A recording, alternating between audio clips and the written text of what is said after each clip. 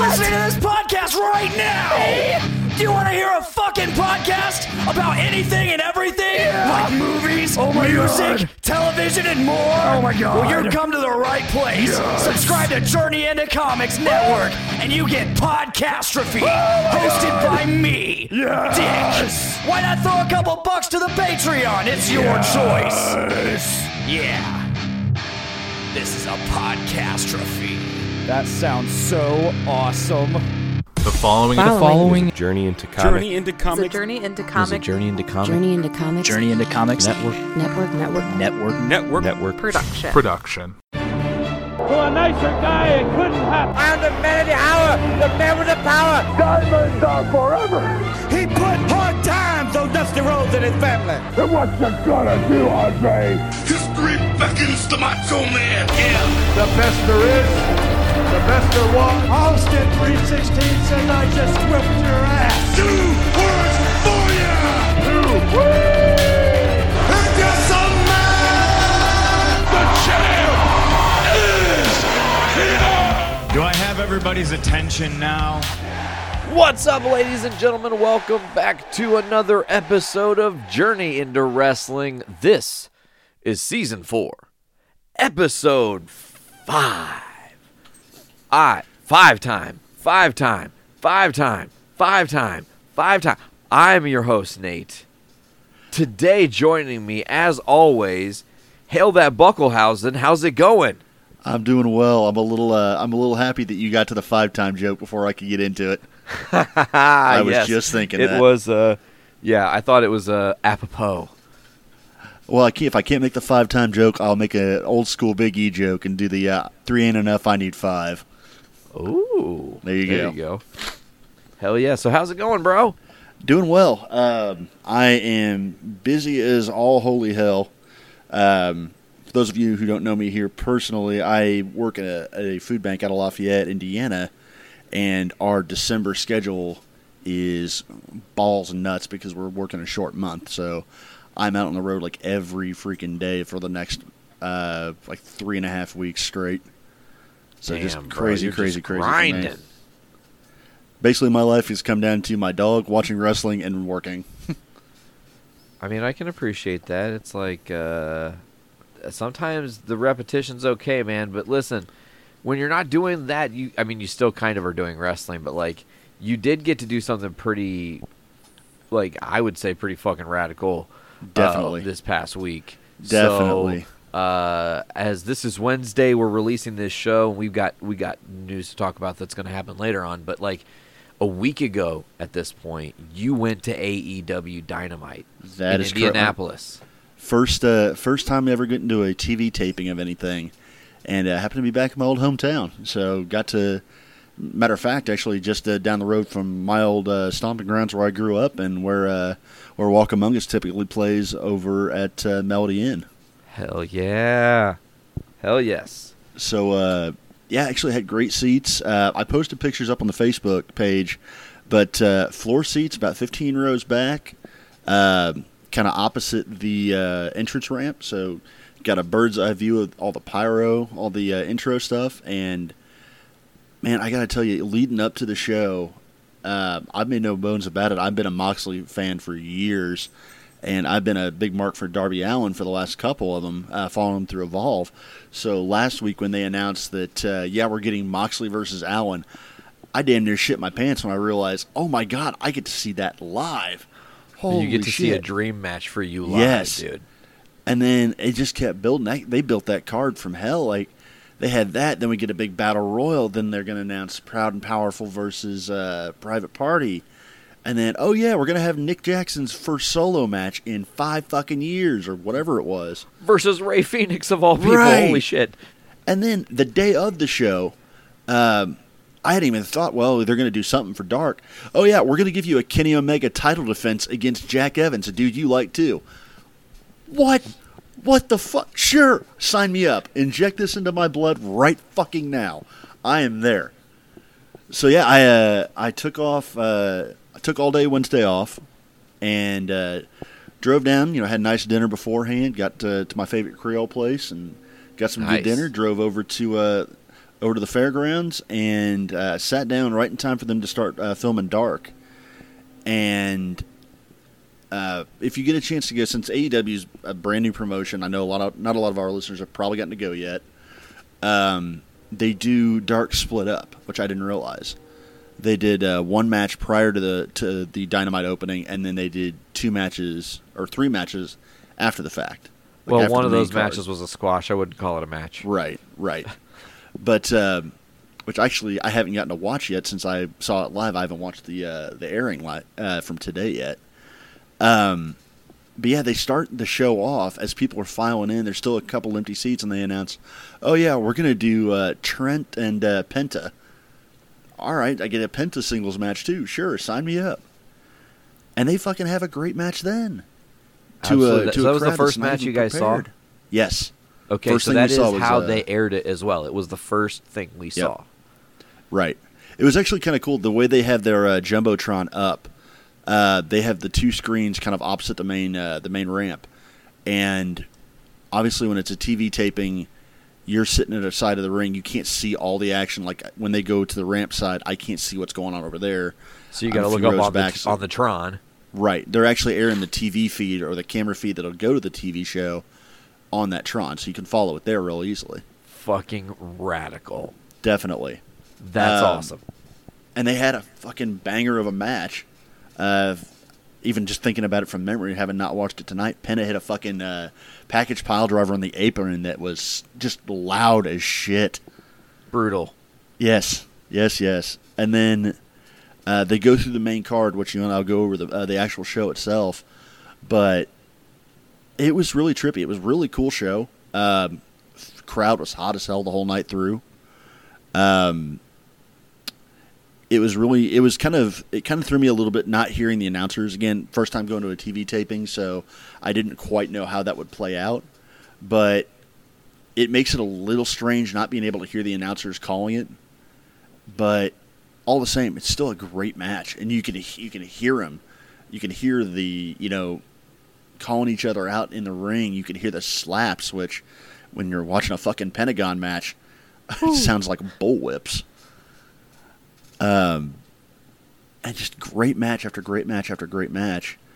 I will have to say the probably pop of the night would have been, I got to say, probably Billy Gunn coming out for the Battle Royal, yeah. which no one saw coming.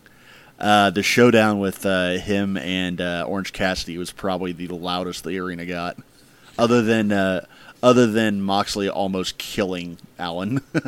Oh yes, absolutely. But just cool thing for going to the show itself.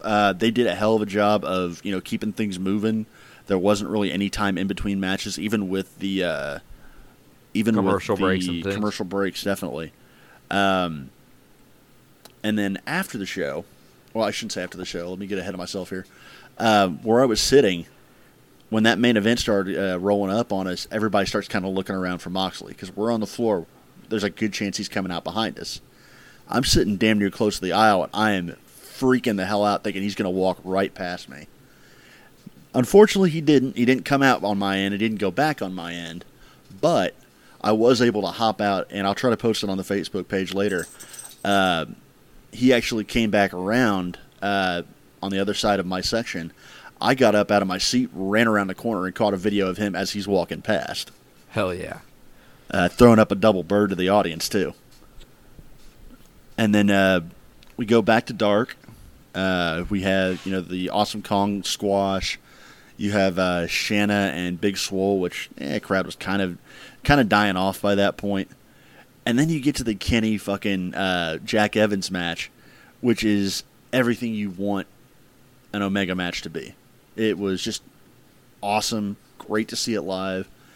And they get some really cool shit after the show ended. Like after the taping ended and it's down to Nick and Cody, or no, excuse me, Nick and Omega in the ring. And, just bullshitting with people. They joked around. They threw some shirts into the audience. If you saw the guy with the Suck It Vince sign in the crowd, they called him out a couple times. Cody actually mentioned it without mentioning. He's like, I can't really say anything, but that's awesome. Nick and Omega straight up said, "No, that's fucking great. The Vince Sucks guy is awesome." And I think they ended up giving him like well, keep going. Yeah, keep going. I think they actually ended up giving him a turnbuckle pad. Oh shit. Like they were looking to who should we give it to? Who should we give it to? Like, you know what? Give it to the Vince Sucks guy. Nice. Kenny did the good night and goodbye bang, good night, goodbye bang, and then he takes off. And if you've been on the Facebook page, you'll see it. Nick starts doing a little bit of a lap around the ring and shaking hands and everything. And I look down at my phone and I've got 4% battery.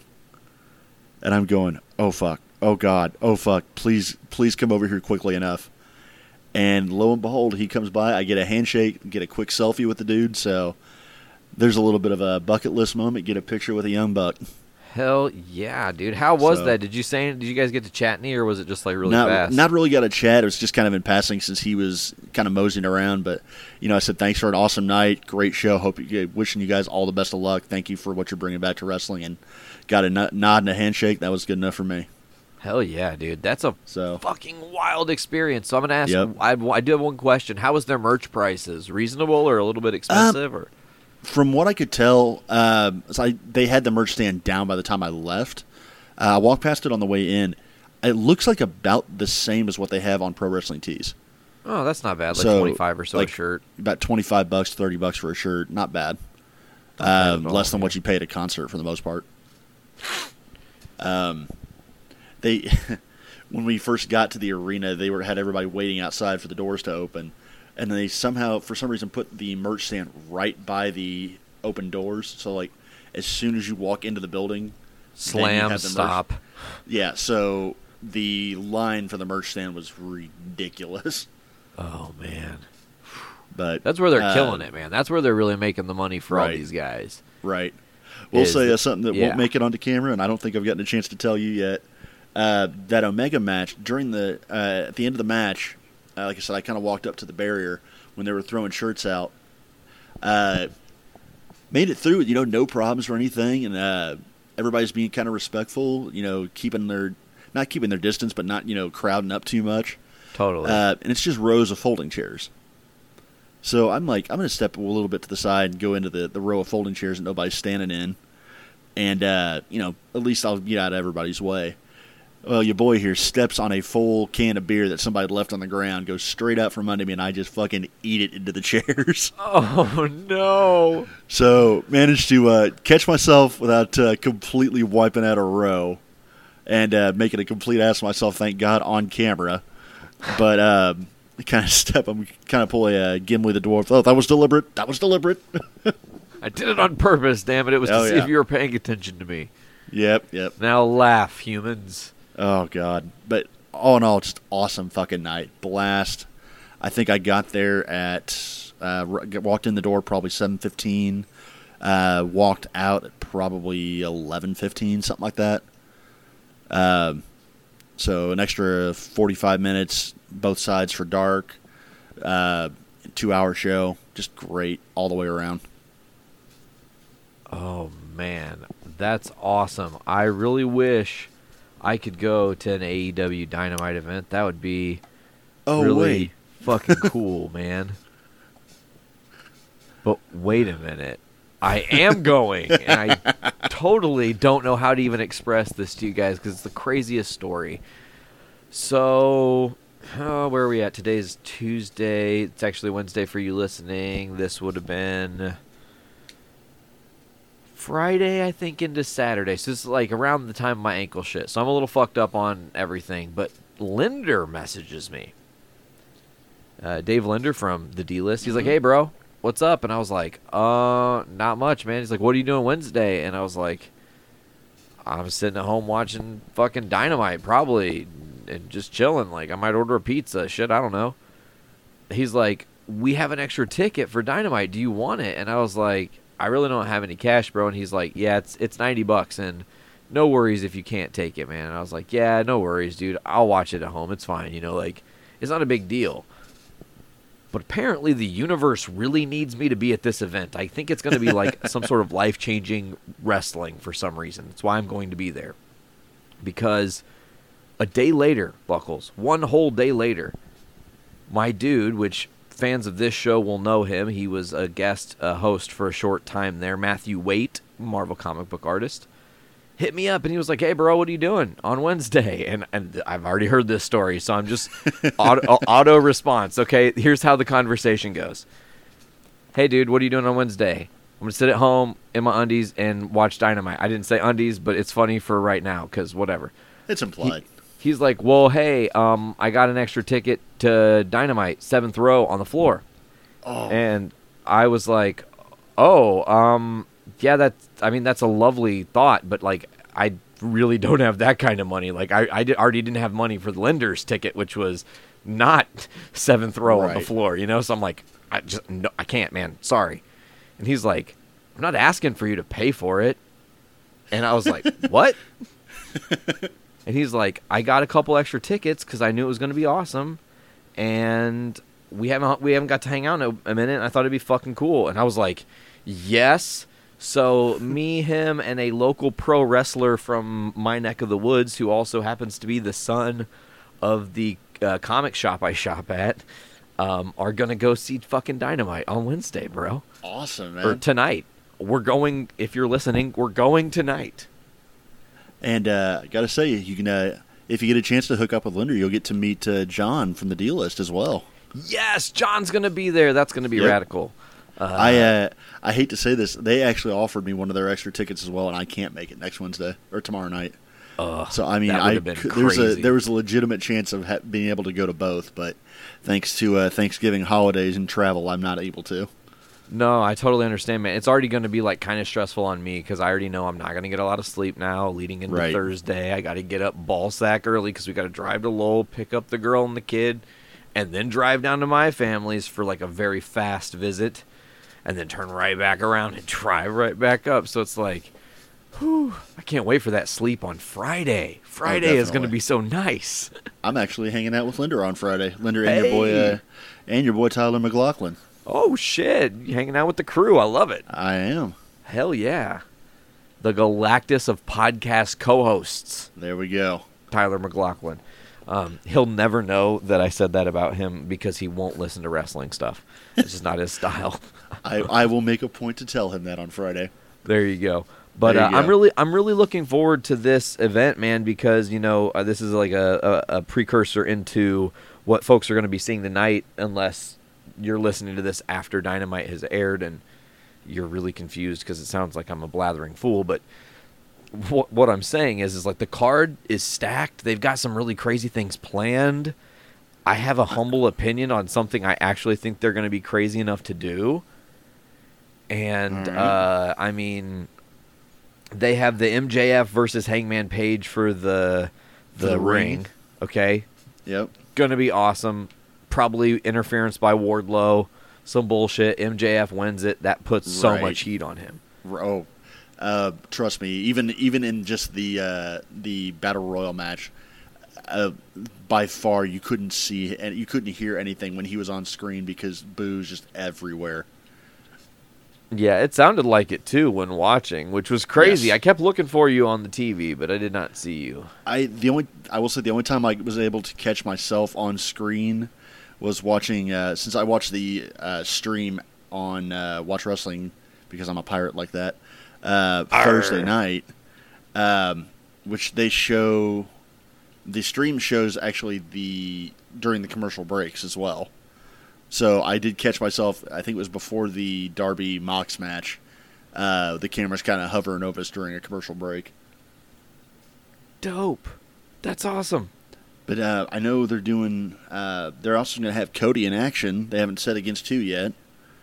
And I think the only other match that I know has been announced was the Celebration for le Champion and Scorpio Sky getting a title shot. Honestly, bro, I'm going to say it here. I think Scorpio Sky pulls up an insane upset victory. Chicago's the place to crown someone as a champion. You want him as your face of the company. That's what they're building. They wouldn't have set all this up for it to just be a squash. I don't think it'll be a squash. I think it'll be a competitive match. I don't think Sky takes it simply because he's already a tag champ. I don't think they put both belts on him. Yeah, but then he could be like, "Look, I'll relinquish this to Daniels, and I'll just be a singles guy." Could be. I could see that. I just don't think it's the likeliest of scenarios. Okay. I won't be fair mad enough. at it if it happens. Don't get me wrong. I just really want it to happen. I think because I really like Scorpio. Do you? I have to ask. Do you recall? Because I was messaging you the entire show. Do you recall my reaction to the Scorpio getting the match made? Oh, I don't remember what you said. No. The setup was that Jericho challenges him to a match, and Daniels wants to have a 2-month fight camp, and Jericho said, "Oh well, guess what? You get it next week." And Kazarian says something along the lines of, you can't make it for the title because he gets a little crazy about the title. Scorpio says, "Well, I don't deserve a title shot." And Jericho, "Oh, you think you don't deserve it? Well, you're going to get a title shot." So I immediately sent you a message in all caps, just, "Son of a bitch, Daffy ducked him." Yeah, he did. He totally Daffy ducked him. Crowd ate the shit up too. Man. But yeah, it should be a hell of a card, man. I'm excited for you. I'm excited for it. You'll have to look for me. I think I know what sign I'm going to make. So look for the sign that's going to say Vince fears a little bit of the bubbly. I will say this: if you're on the floor, if they have it set up in the same way, especially if you're row 7, when you hold that sign up, don't hold it up for very long because that is annoying as shit if you're sitting behind. Oh, yeah, no, I would just flash it just randomly. I'm not going to sit there and just hold it up for the whole fucking time because that's There's a few guys I want to say, probably row 3 or 4 in our group that would not sit the fuck down. And I'm 6'2", so that's not really a problem for me, but there was a lot of people yelling at him. Sit down, you asshole. Yep, but I'm curious if there's going to be a very large CM Punk chant. I could see it. I will also say Chicago just went through damn near a week of WWE, so they may be CM Punk'd out. You right. Kay, you right, though. No, I mean, there was a lot of wrestling in Chicago the past weekend, man. Definitely.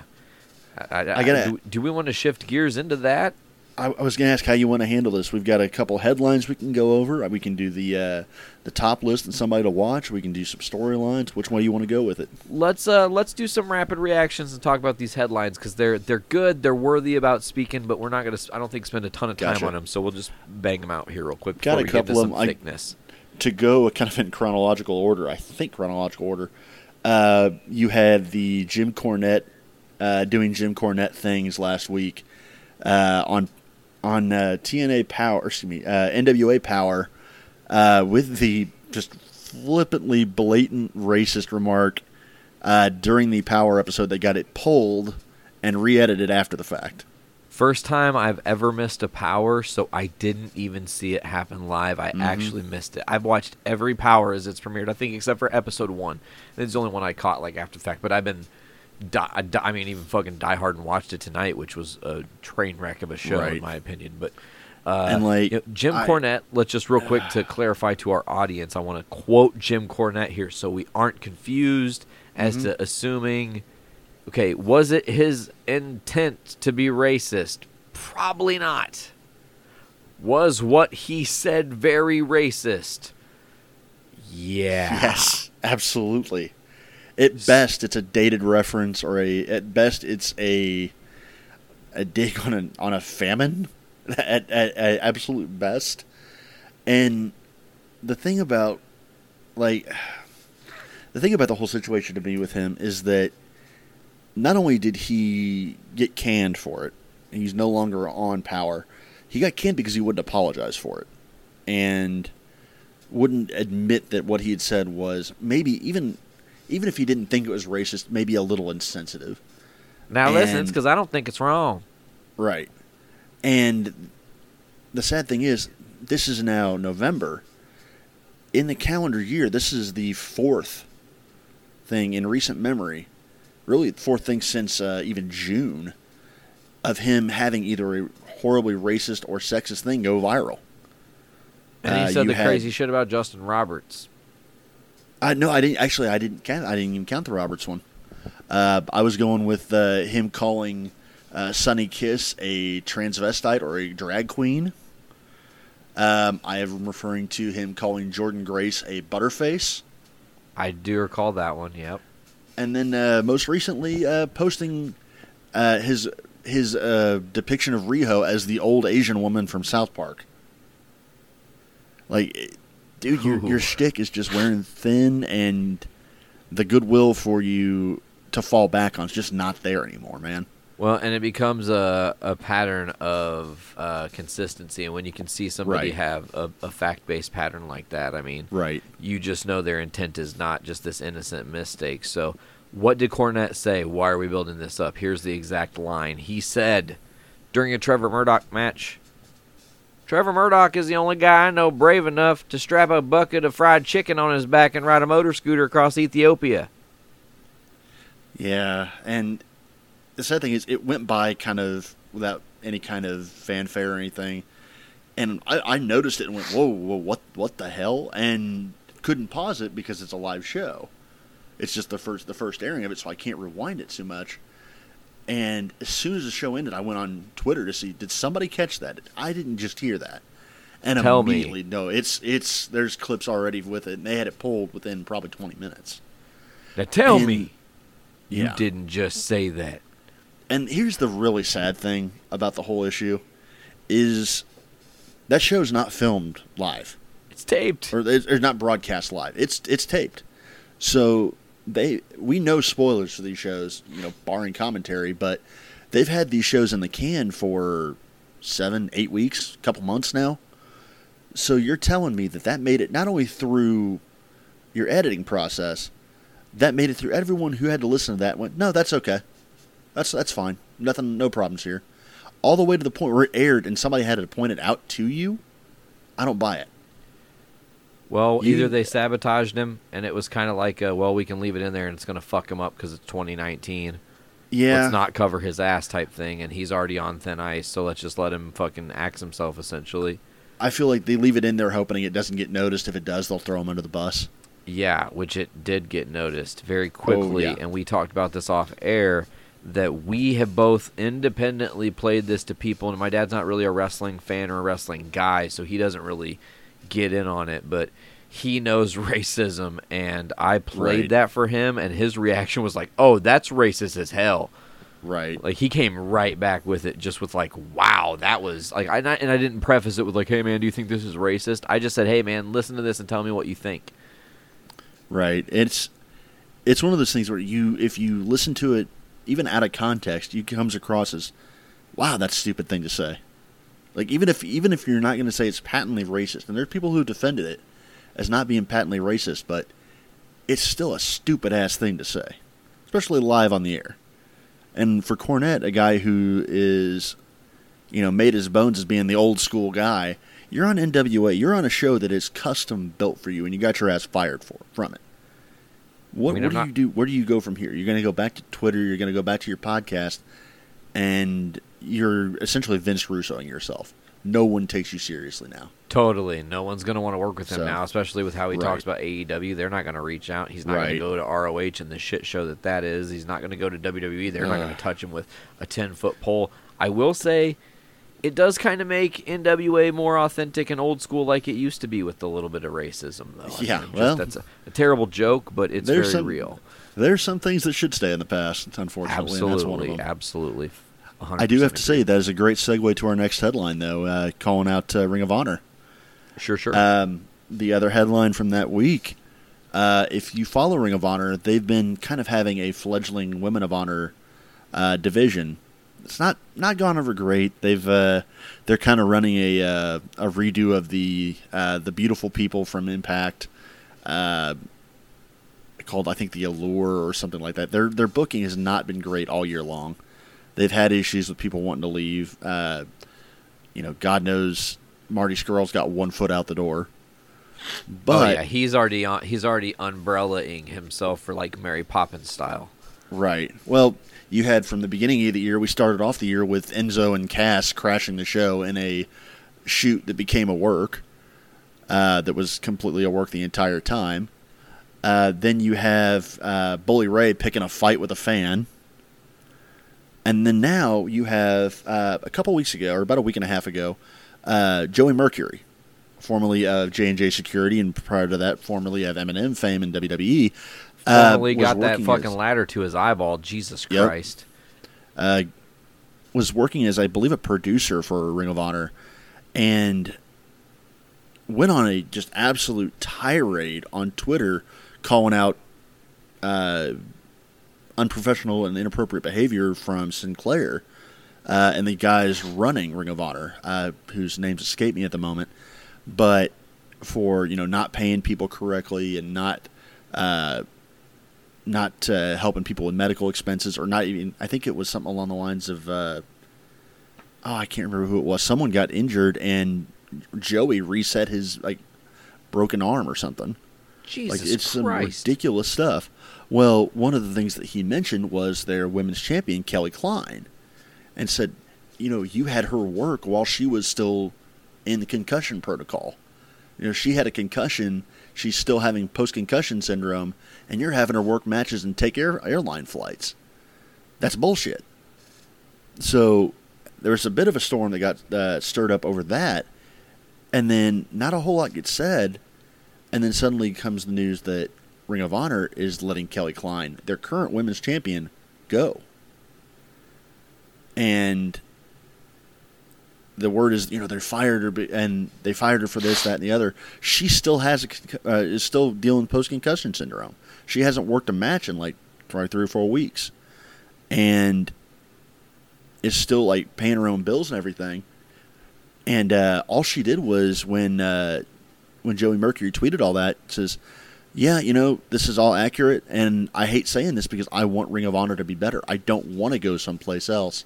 I want Ring of Honor to be the best place possible. This is a great company. And all of a sudden she's let go for agreeing with him. And they even there's an email that gets published, I think Joey may have done it, somebody else may have, where the actual termination letter, they didn't terminate her, they just, they're not going to let her contract renew, or they're not going to renew her contract at the end of its time. And they justify that as, no, we're not firing her, we're just not renewing her. And they said because basically she didn't make the company look better. Because she agreed with Joey, instead of defending them, they're going to let her go. Can you tell me how bad of a look is that? To have somebody that's pretty fucking guilty, actually. Oh God, somebody that's we've done working something for wrong. you. We need to cover this up. Let's fire people that shouldn't have ever been fired, or not. Contractually renew them and let them suffer while they're injured. We're going to have someone who gets injured while working for us. We're not going to pay her bills. We're going to have her work while she's still injured, with a fucking brain injury, no less. We're going to have her take flights and things that are not conducive to somebody who has a concussion. And then when we get called out for it, not by her, but when we get called out for it, all she does is agree with them, while agreeing with them in the way that talks up our company in the best way possible, and saying that she wants to stay with us, she doesn't want to go anywhere else. Not only are we going to let her go, we're going to actually release a statement saying, well, we didn't fire her, we're just not renewing her contract. That's going to make it better. So it's just this long line of things from Ring of Honor this year where they are just slowly circling the toilet. And I think you're going to start seeing, people from Ring of Honor start looking elsewhere. I think Marty Scurll may just be the first of many. And when's his contract up, bro? It's got to be soon. I believe it's at the end of this month. I think it actually may be up this weekend. He has gone on record saying he's going to work the next Ring of Honor show. I can't remember the name of it, whatever the next pay-per-view is, without the contract. He's working just one last show for them. And then he's favor. Yeah, I think he's gone after that. I will say, if you do start seeing that exodus from Ring of Honor, there are some good names there. Oh, yeah, there's a lot of talent in Ring of Honor. And there's a lot of people that can come out of there and bolster up an already fledgling wrestling world right now. There's a lot of places you can see people go into different spots. Names I would definitely watch or keep an eye on. Let's see where I think Scurll going to AEW is probably a lock, as much as anything can be a lock. But you got guys like Jonathan Gresham. You've got guys like fucking Jay Lethal. You have guys like PCO, who I've mentioned on the show before. She was someone to watch last week, I do believe. Hot Sauce Tracy Williams, Jeff Cobb, both guys who've been on Evolve and Lucha Underground previously. Are Cobb's the done stuff Briscoes with- there? The Briscoes are still there, but I don't see them leaving. They've been company men the whole way through. And Really? WWE's already passed on them before. And I don't really think they're, pulling back the curtain a little bit. They've come across as pretty bigoted themselves, kind of in that Jim Cornette fashion. So I don't know that their stock's going to go that much further from Ring of Honor. Two names I will say to definitely watch for would be Bandito, Luchador, who's done a lot with PWG and with, I believe he's done stuff with Impact. I know he's done a lot with Progress. But Luchador, that is just phenomenal in the ring. Dragon Lee as well.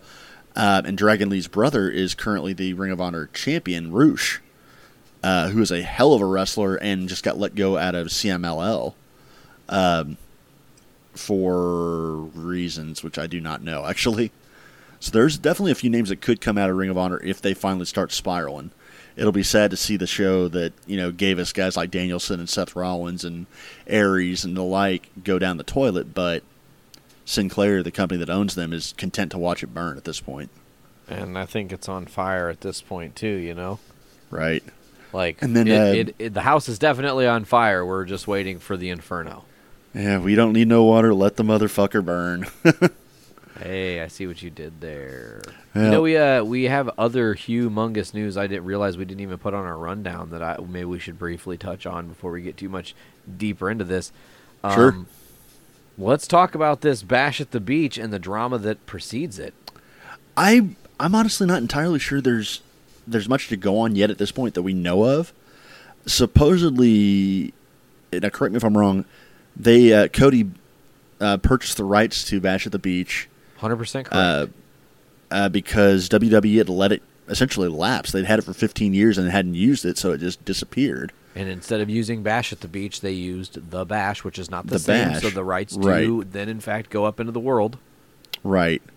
And WWE is trying to sue because they think it's too similar to one of their names, I guess. Well, it's because they have the catalog of Bash at the Beach from the WCW era in their vault. Well, if you, I don't know how it's that much of a, I hate to say not much of a story, but it is a story, but I don't see how Vince has any leg to stand on or how WWE has any leg to stand on if they let it go. Well, I think it becomes not even, dude, I don't think it has any, it literally is nothing to do with Bash at the Beach. This is a way to start tying Cody Rhodes up legally with money and make it harder for him to, it's CM Punking him, dude. That's true. Like, you can just suffocate a motherfucker by keeping him held up in court and appeal and appeal and appeal and appeal and appeal. That's and true. If there's not fast and judicious people working in the system to get it to the right channels to, let's say, if it absolutely has to go to the Supreme Court or something, taking it there. Right. This is just a long, arduous process for Cody, and I know that it's possible because he's the one that tweeted, "It looks like I'm going to be going to court soon. Time to start shopping for a new suit." Right. And Which, sorry, bullshit, I Cody. think You got enough suits. God knows, man. I mean, listen, Bash at the Beach this way is totally different than anything WWE ever did or even WCW ever did. Right. Right.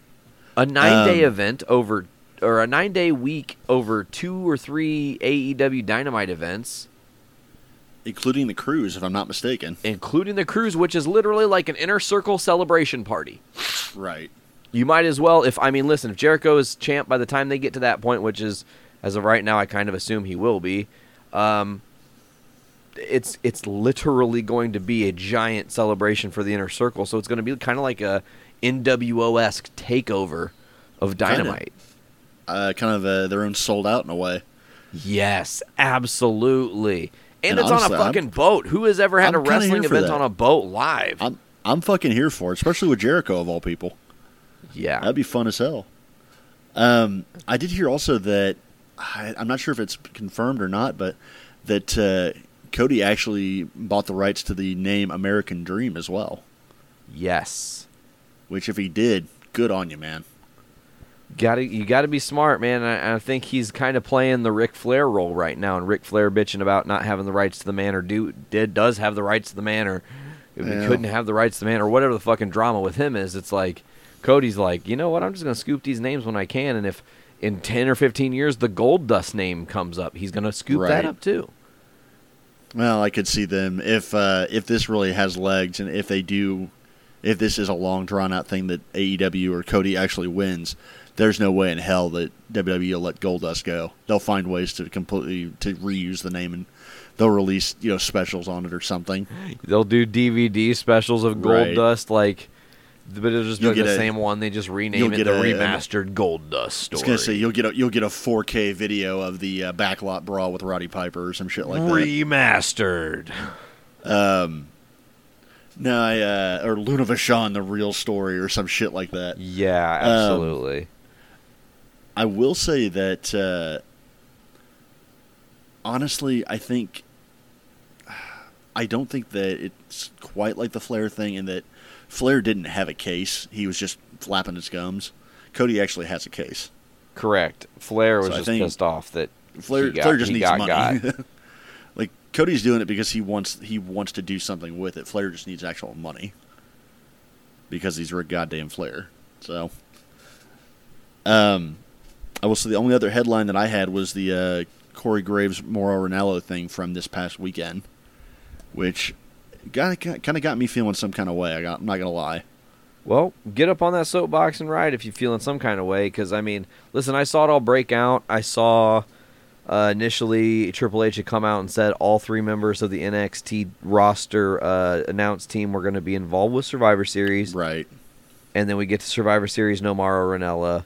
And we get this literally like shitty, lame-ass cop-out from Michael Cole saying the excuse is he blew his voice out at the end of the War Games match, the men's War Games match, so much so that he can't talk, so they just didn't bring him on. But he'll be back on Wednesday. No, and there's all this other shit that's circling it too. So the backstory behind it, if you've known Ranallo or followed him at all, he has been a very big advocate for mental health. He actually has bipolar disorder and has been very upfront about it. When he first got his gig with WWE as the voice of SmackDown, he left the show. There was a lot of rumors because of it being about bullying from JBL, which turned out to be false. But he went into a pretty major depressive episode following that, and really because of a lot of the travel schedule. Well, that's why he ended up with NXT, and because he can stay in Orlando or wherever that pay-per-view needs to be at, but it's very less strenuous on him. But there have been a history of, the guy's had some issues with bipolar disorder and, things happening with him. So fast forward to this weekend, and after TakeOver War Games, I can't remember what the original tweet was, but Corey Graves subtweeted someone saying along the lines of, man, you couldn't even hear Nigel, or you couldn't even hear Beth because Mauro was just freaking out too much. And, kind of being a real shitty subtweet of it. And then somebody asked him, how many pop culture references did he make? And Graves like, way too fucking many. And just some really shitty take on it. But none of which actually calling out Mauro specifically. No adding him, no actually tagging him anything. But just, kind of passive-aggressively just snidely remarking towards him. And it's like sub-level bullying, dude. Right. Well, then you get Ranallo immediately deletes his Twitter, like less than 24 hours after the fact, and then we get the excuse for why he's not at Survivor Series when he's in Chicago for War Games. So it's not like he's not there. So it sparks this debate of, was Graves being a bully, and how dare he go after Mauro? Well, honestly, the criticism itself of Mauro being very animated, very loud, and very heavy on the pop culture references, those are all true. Like, completely taking bias out of it, the dude does go heavy on the rap references and anything else, and he is extremely animated. Now, don't get me wrong, I love Morrow. I think he's the best announcer WWE has. That's what makes him him. Yeah, absolutely. Oh, he is, to me, one of the best announcers in the gig, regardless of WWE, regardless of promotion, regardless of even sport. He's great on MMA. So I love the guy to death. Don't take this as criticism of him. But he can be, I can see why somebody would call him overbearing. The problem is Graves being snarky and Graves being, this passive-aggressive bullshit. It's not like, if you have a problem with somebody, and I don't think Graves is being a bully. I think he's an asshole. I don't think he's a bully. I think he's a dick. He's not trying to, go after and make somebody feel like shit. He just thinks that being edgy is what makes him cool. That's why he has his, After the Bell podcast where he gets to shoot the shit. He, to me, comes off as just, as a human being, not as a WWE personality, but as a person, is massively up his own ass. Oh, yeah, for sure. And does it make what he said wrong? No. Does it make what he said rude or inconsiderate? Absolutely. If you got something to criticize somebody, if you want to make it a constructive criticism thing to a fellow colleague that's doing the same job as you, shoot a text. Well, even if you're not in a text, you're in the same fucking city. Stop there after War Games and say, hey, you might want to rein it back in a little bit. Something like that. That's fine. This is great. Corey Graves, who's gone on the record, is deleting or saying he's going to delete his own Twitter because he's tired of people bitching over social media and not saying it to somebody's face. Let's call that kettle a little blacker. Blackest of the black. Right. Again, do I think Corey's being a bully here? Not necessarily. It's valid criticism, even if it made a shitty way. Did you see what Shamrock said? Frank Shamrock? Yeah, pretty much said, I'll rearrange your face. Yeah, he said he posted a thing that was, people think nowadays you can say something behind a screen and not have to own up to it or something. Right. And then he posted some Ice-T fucking quote, but it was just yeah, man, fucking get it. And again, this is after Graves has bitched about somebody doing that exact thing. So he just comes off as this. Is Ronaldo kind of unbearable at times? I can see why somebody would say that. That's fine.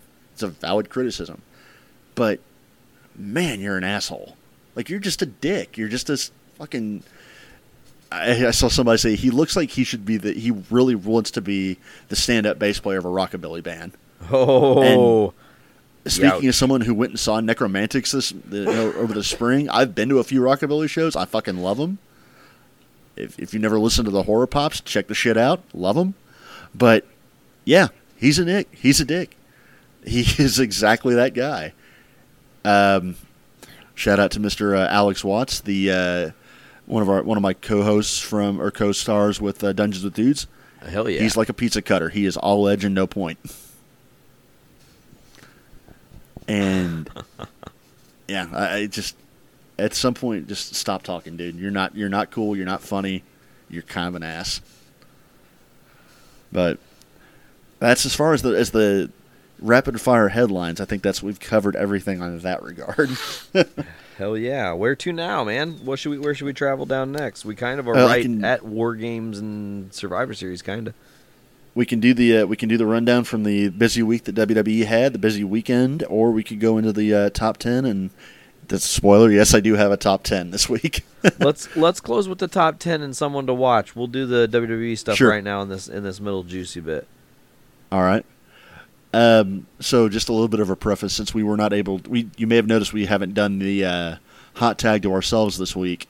We are doing this one big show this week, so I have a backlog of a little over 2 weeks worth of matches to go back through.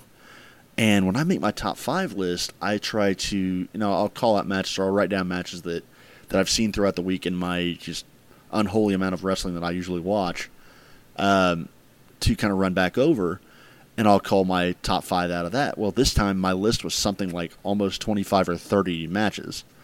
So I texted Fearless Leader here and said, I'm going to have to do a top 10 because otherwise I'm going to have nothing. This is going to be too hard of a top 5. So we do have a top 10. And I mentioned to you off air that if we'd have done this show last week, this list would look massively different because War Games and Survivor Series, with a few here and there, were fucking great shows. So that ended up taking over and changing a lot of this list. I do want to start with a little bit of an honorable mention. I did catch Impact again last week, and I want to call it Impact because their product right now, I'm not going to say that they're the best or that their match quality is better than anybody else. They've still got a ways to go, but they've got a product that's churning right along. They've got some definite progress coming. They had themselves a nice little show leading up to they had a gauntlet match. This last recent episode of Impact, about an hour long, that was Moose, Daga, Rich Swann, Michael Elgin, Brian Cage, and Tessa Blanchard. And ended up being a really good gauntlet match. I would say probably the best one that I've seen since Kofi's. Where you start off with Moose and Daga being the Haas and the speedy guy, and then you get Moose and Rich Swann, who is a fantastic cruiserweight, going the distance against Big Moose, and ended up against Elgin, who is a just beast of a human being, and beats Rich up to the point where he's like spitting up blood. You have a great babyface built in that, ending up with Tessa Blanchard winning the show. Like Swann got a great run through. You have Cage and Tessa, who are good friends, fighting out in the last section of it, and ends up being a really good show. So shit, now you got me wanting to watch it, man. Yeah, definitely give you a chance to watch that back. It's not bad. Moving into the top 10 proper, I had a chance to watch Slamilton, which was Black Label Pro. It's the first time I've gotten to sit down and watch a Black Label Pro show. Black Label is a promotion out of Crown Point, Indiana, actually, right in your neck of the woods. And runs a lot of folks that I see on Beyond and a few other shows. Well, this was their main event of Slamilton was an Iron Man tag team match between a team called Violence is Forever, which is Dominic Guarini, a former MMA guy, and Kevin Koo, and the Workhorsemen, who are regulars over on Evolve. That'd be Anthony Henry and James Drake. And I've seen my fair share of Iron Man matches, and they tend to be run kind of samey to me. Like they end up having the same spots or the same rest holds. You have the underdog coming from behind to try to get in the last fall at the last second kind of deal. But they changed the structure up. This is the first Iron Man match where I think that ended up being like 9 to 6 falls. Like it was a ridiculous amount of actual pinfalls, and kind of changed the structure up a little bit. Nice. Workhorsemen, I've watched enough of them on Evolve. They have a great tag team rapport. James Drake is a big dude. He kind of reminds me of a bit of a chubbier Arn Anderson type. Fairly big guy, but does a lot of really good spots. Good match. Guarini brings a lot of MMA to it. But the structure itself is a good reason to check that match out. If you get a chance to watch it, it's a really, really solid, good Iron Man match, which you don't see very often. Shit, yeah, it sounds awesome. Yeah, Black Label Pro is a cool show. It's definitely a different promotion. I'm going to try to get up to your neck of the woods to go see one of their shows here coming up if I can. I think they've got one coming up in January. That I've seen Brian Alvarez has been on their card more than a few times. Nice. Danhausen's a regular there. I think Orange Cassidy was a regular there. Matter of fact, their opening match of the night was a tag team title match that ended up with Ethan Page from Impact, Danhausen, and Swoggle winning the tag team titles. Wow, that's out of weird. Nowhere. So, I mean, just fun show. Speaking of Beyond, number 9 was from Uncharted Territory this past week on the 21st. You and I talked a little bit about it. I raved to you over the messenger about it. Orange Cassidy and John Silver. You and I have talked a lot about the freshly squeezed one, and I've actually mentioned John Silver the last couple of weeks, having some great matches on Uncharted Territory. This was there's some I think I called it out on the Facebook page. A good Orange Cassidy match is a great match. When you get a really solid match from him, they can be fucking magical, and this one was definitely that. They ran back some of the greatest hits from the Jervis Cottonbilly match. And it got to the really hard hitting, where he fought David Starr kind of thing, where the gimmick kind of fades away. But unique match in that when the serious stuff didn't help Silver enough, he walked to the back and comes back in denim and aviators of his own as the name Banana John. And they just mirrored each other for a solid probably 5 or 10 minutes. Cassidy tries to put his hands in his pants. Silver puts his own hands in Cassidy's pants. They did the Jervis spot. They did the 30% super kicks dueling. And probably the most ingenious spot I've ever seen in an Orange Cassidy match. He goes to do the orange mist, grabs the orange juice, go to open it, drink it, and do the mist. As soon as he opens it, Silver snatches it out of his hands and chugs the whole thing of orange juice. Oh, right my in front of God. him. That would hurt your stomach during a wrestling match. Well, yeah, Oh. but just chugs the thing and just Cassidy grabs it and like dumps what's left of it out. There's nothing there. And just this look of absolute rage. And just goes a ham on Silver afterwards. Fucking fantastic structured match. Fun as hell. Great Orange Cassidy match. It's something to see. Definitely check it out. Number 8, off of Uncharted Territory from the 14th, Mercedes Martinez and Chris Statlander. Statlander, who got a little bit of a showcase on Dark last week. Both of them, Statlander's an up-and-comer. I think you'll probably see on AEW before long. They've already seemed to got their eye on her. She got a nice spotlight in that match on Dark. Martinez is a legend. Just an absolute legend. She had one of my favorite matches of the year against David Starr a couple weeks back. And this one was just slightly under that. Like a great women's match. Great match in its own right. Martinez is one of the best women's wrestlers on the planet, bar none. And it's amazing to me that she's not signed somewhere. Statlander's a youngster. She's an up-and-comer. And I think she's got a really good future ahead of her. The two of them had a banger of a match. Well worth checking out. And then we get into number 7 was the men's Survivor Series match, which I know we're getting into stuff I'm pretty sure you've seen as well. Yes, sir. So the men's Survivor Series match, the last couple of years has been pretty good, with the exception of Shane almost dying a couple of years ago. Oh, yeah. But this match, they the first time they've integrated NXT and had 3 teams, and great match, great Survivor Series tag team match. The ending was amazing. I'm a big Keith Lee fan, and seeing Keith Lee get the rub of pinning Rollins and damn near getting Reigns out as well, and getting the acknowledgement from Reigns at the end. The crowd was hot as shit. Great finish. The only thing keeping it lower on the list was that the finish was the best part of the match. Let me ask you a question about this. Sure. In your decision, does Walter's extremely untimely early elimination That pissed me off. Take away from you? It did. The two things that kind of kept it away from me was Walter getting eliminated too early, which I can kind of see if they're really NXT UK did not have a great showing at Survivor Series at all. But Tony Storm got eliminated pretty quickly in hers. But at least Walter got to showcase himself a little bit before he got out. I don't like him being the first out. I would have liked to have seen more with him and Strowman especially. So that counted it out a little bit. And really the Ricochet and Shorty G stuff, like Ali wasn't used quite enough to my extent. Like there was a lot of things that they could have done and didn't. I do like Reigns eliminating Corbin because of him being the insufferable douche that he is.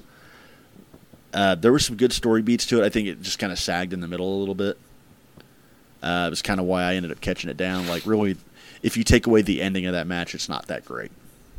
Like, it's cool to see all those people in the ring together, but without the ending of Keith Lee going ham on 2/3 of the Shield, that match isn't quite as memorable. At least not to me. I absolutely agree. Number 6, we have the Phoenix Nick Jackson match, which I had the privilege of seeing both live and on TV. And trust me when I say it didn't lose a bit going from one to the other. Those two have great chemistry. They've had great chemistry as tag teams. They kick the living hell out of each other. Only reason it's this far down the list is because really there weren't any stakes to it. There wasn't really much storyline to it. It was just kind of a thrown together thing. Still a great match. Don't get me wrong. Fantastic fucking match. And I'm in awe of watching Phoenix in person. The guy is just lighter than air. Oh, yeah. He's moves like he's not even human. But yeah, hell of a match. The fucking kip up into a super kick spot went over with the crowd like nothing else. It was amazing. Great match. I'm a big fan of the Black Fire Driver. Phoenix's finish that he doesn't really get to use in tag team wrestling so much. So great match. A lot of fun. Definitely well worth watching if you haven't seen yet. Number 5, my personal dream match on the show, Darby Allin and Jon Moxley. I've been a Moxley fan for years, so getting to see both of them live was unbelievably fun. And it went pretty much the way you would want it to. Allin is the plucky babyface that just won't say die. Came out of the ring like a fucking madman coming to get the tope as soon as Moxley was walking up to the ring. And Mox just beats the snot out of him. Pillar to post. Wraps him up in the body bag. They didn't quite do as much with the body bags I would have hoped. I've seen Allin do matches with that before and do a lot worse. I've seen him take power bombs while in the body bag, for God's sake. Oh. So, taking a few stomps, I wanted to see them do a little more with it.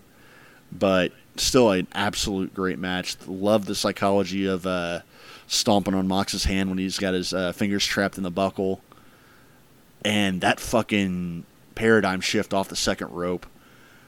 It is one of the nastiest looking bumps I've seen anybody take. Like, when Darby goes up for it, you see it coming, and it was honestly pointed straight at me. Like, it was the opposite turnbuckle from where I'm sitting, and I could look straight into both of them. So you got a nice vantage on it. Oh, I had a great view of it. And I thought, oh my God, he's going to die. Oh Darby is going to get himself fucking killed. And that landing was just sick. And the crowd, again, sold that thing like somebody just got shot in the middle of the ring. It was unbelievable. Oh. Only thing keeping it in the bottom half of the list, or really right at number 5, I would have, like I said, I would like to see a little more with the body bag and maybe a little more fight from Darby, not a little more offense in. But I can't take away from the match. It was fantastic to watch live. Do you think they're going to end up with a lights out match with Mox and Darby? I don't necessarily think so. I'm not sure that we've seen the end of the feud. I could see Allin coming back for more, but I don't think if they go to a lights out match, it won't be for a little while. I think they'll build up to it a little bit more. Okay, I'm in agreement with that. Number 4, I had the men's War Games match. Honestly, they've not had a bad War Games match to me in the 3 years that they've done it. Undisputed Era always performs in them, and it performs well. And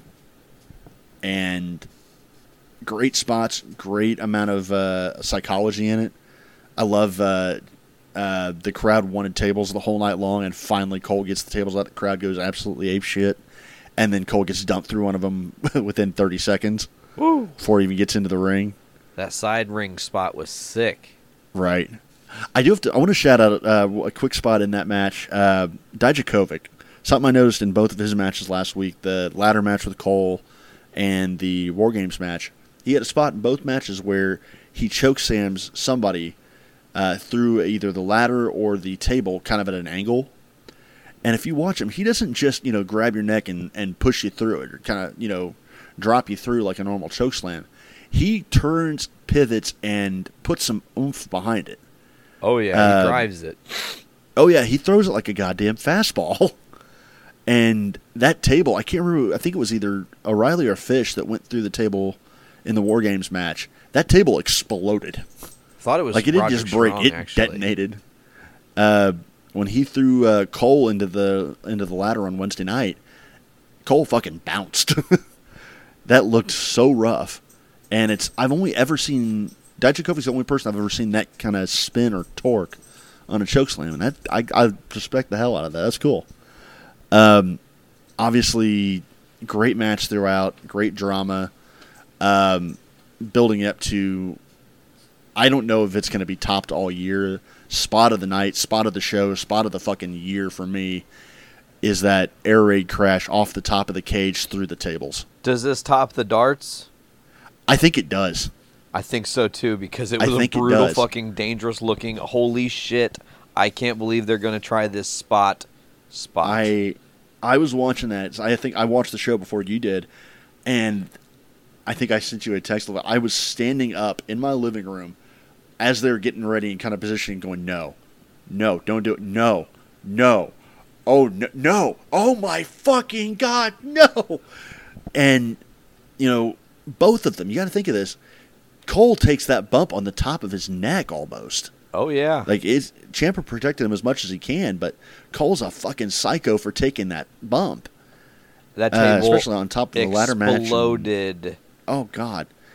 And let's not discount the fact the guy that gave him the bump, Ciampa, this is his first major match coming off of fucking neck surgery.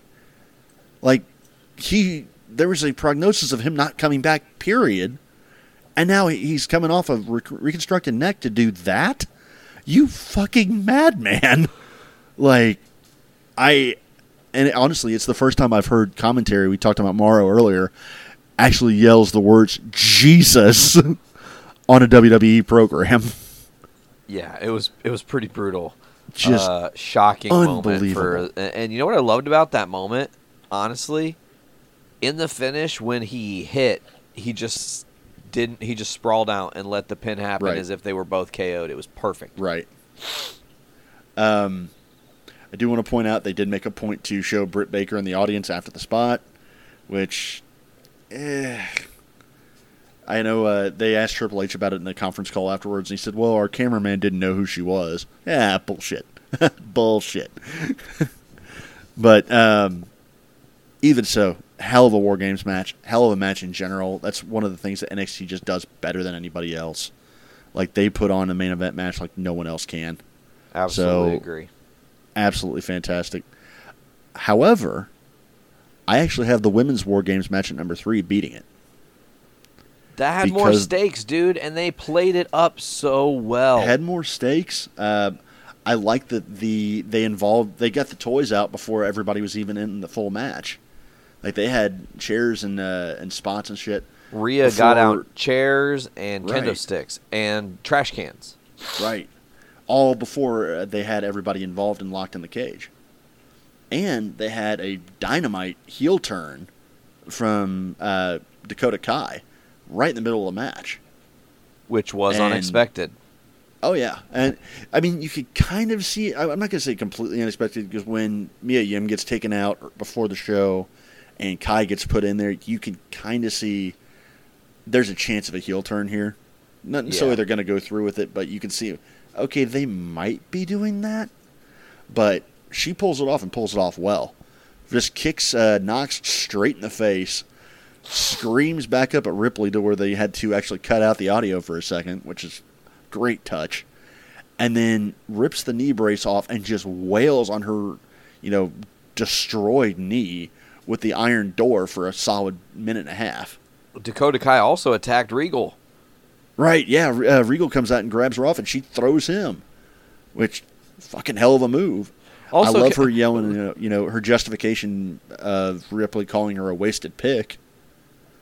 There's some justification for it, and the best heel turns have that justification. Totally. But great spot, and it made for a unique match. One of the things about War Games that they needed to have with both the two matches going into it, there's some danger of fatigue throughout the show. Like, there's some danger of having 2 War Games matches. Okay, now you're repeating yourself. We've all seen WWE do that with Hell in a Cell. Yep. But they changed the format enough. The women got the weapons out first, men didn't.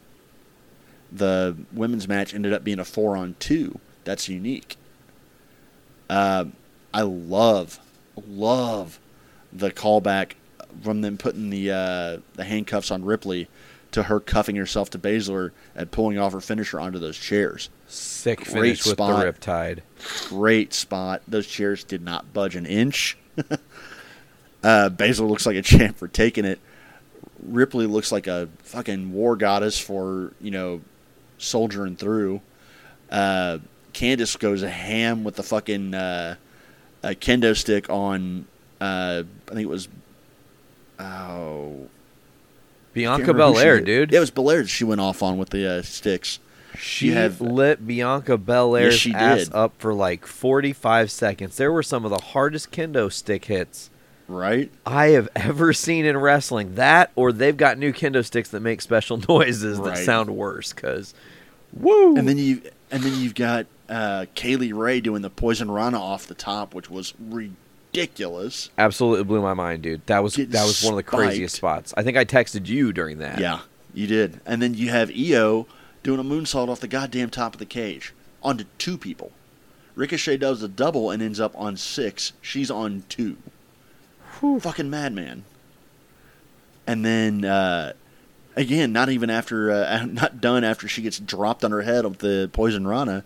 Kaylee Ray goes up for a top rope spot and gets blasted with a trash can. Woo! That was sick too, huh? Swung for the fences. So, just a hardcore, great story, great heel turns, great personalities. Loved Baszler healing it up when she got called in after Nox's gotten beat down. Just great all the way through. Solid match, exactly what they needed, and match of the night there for me. By the way, I wanted to ask something. Sure. You mentioned when you were talking about the women's match, they used some of the silence to silence what she was screaming down the ramp. Right. They sure as fuck didn't get that silence with Ciampa. I didn't catch Ciampa. What did he say? Dude, Ciampa literally coming to the ring. Go watch the footage back. He is motherfuck this. Let's fucking go that. Like, woo. And you can even hear Ranello like reacts to it like, oh, he's fired up tonight. I do know on Sunday night, I actually saw the clip of it. I think they had it on Cage Side. After Becky dumps Baszler off the announce table and she's standing tall, you hear her look up, my fucking show.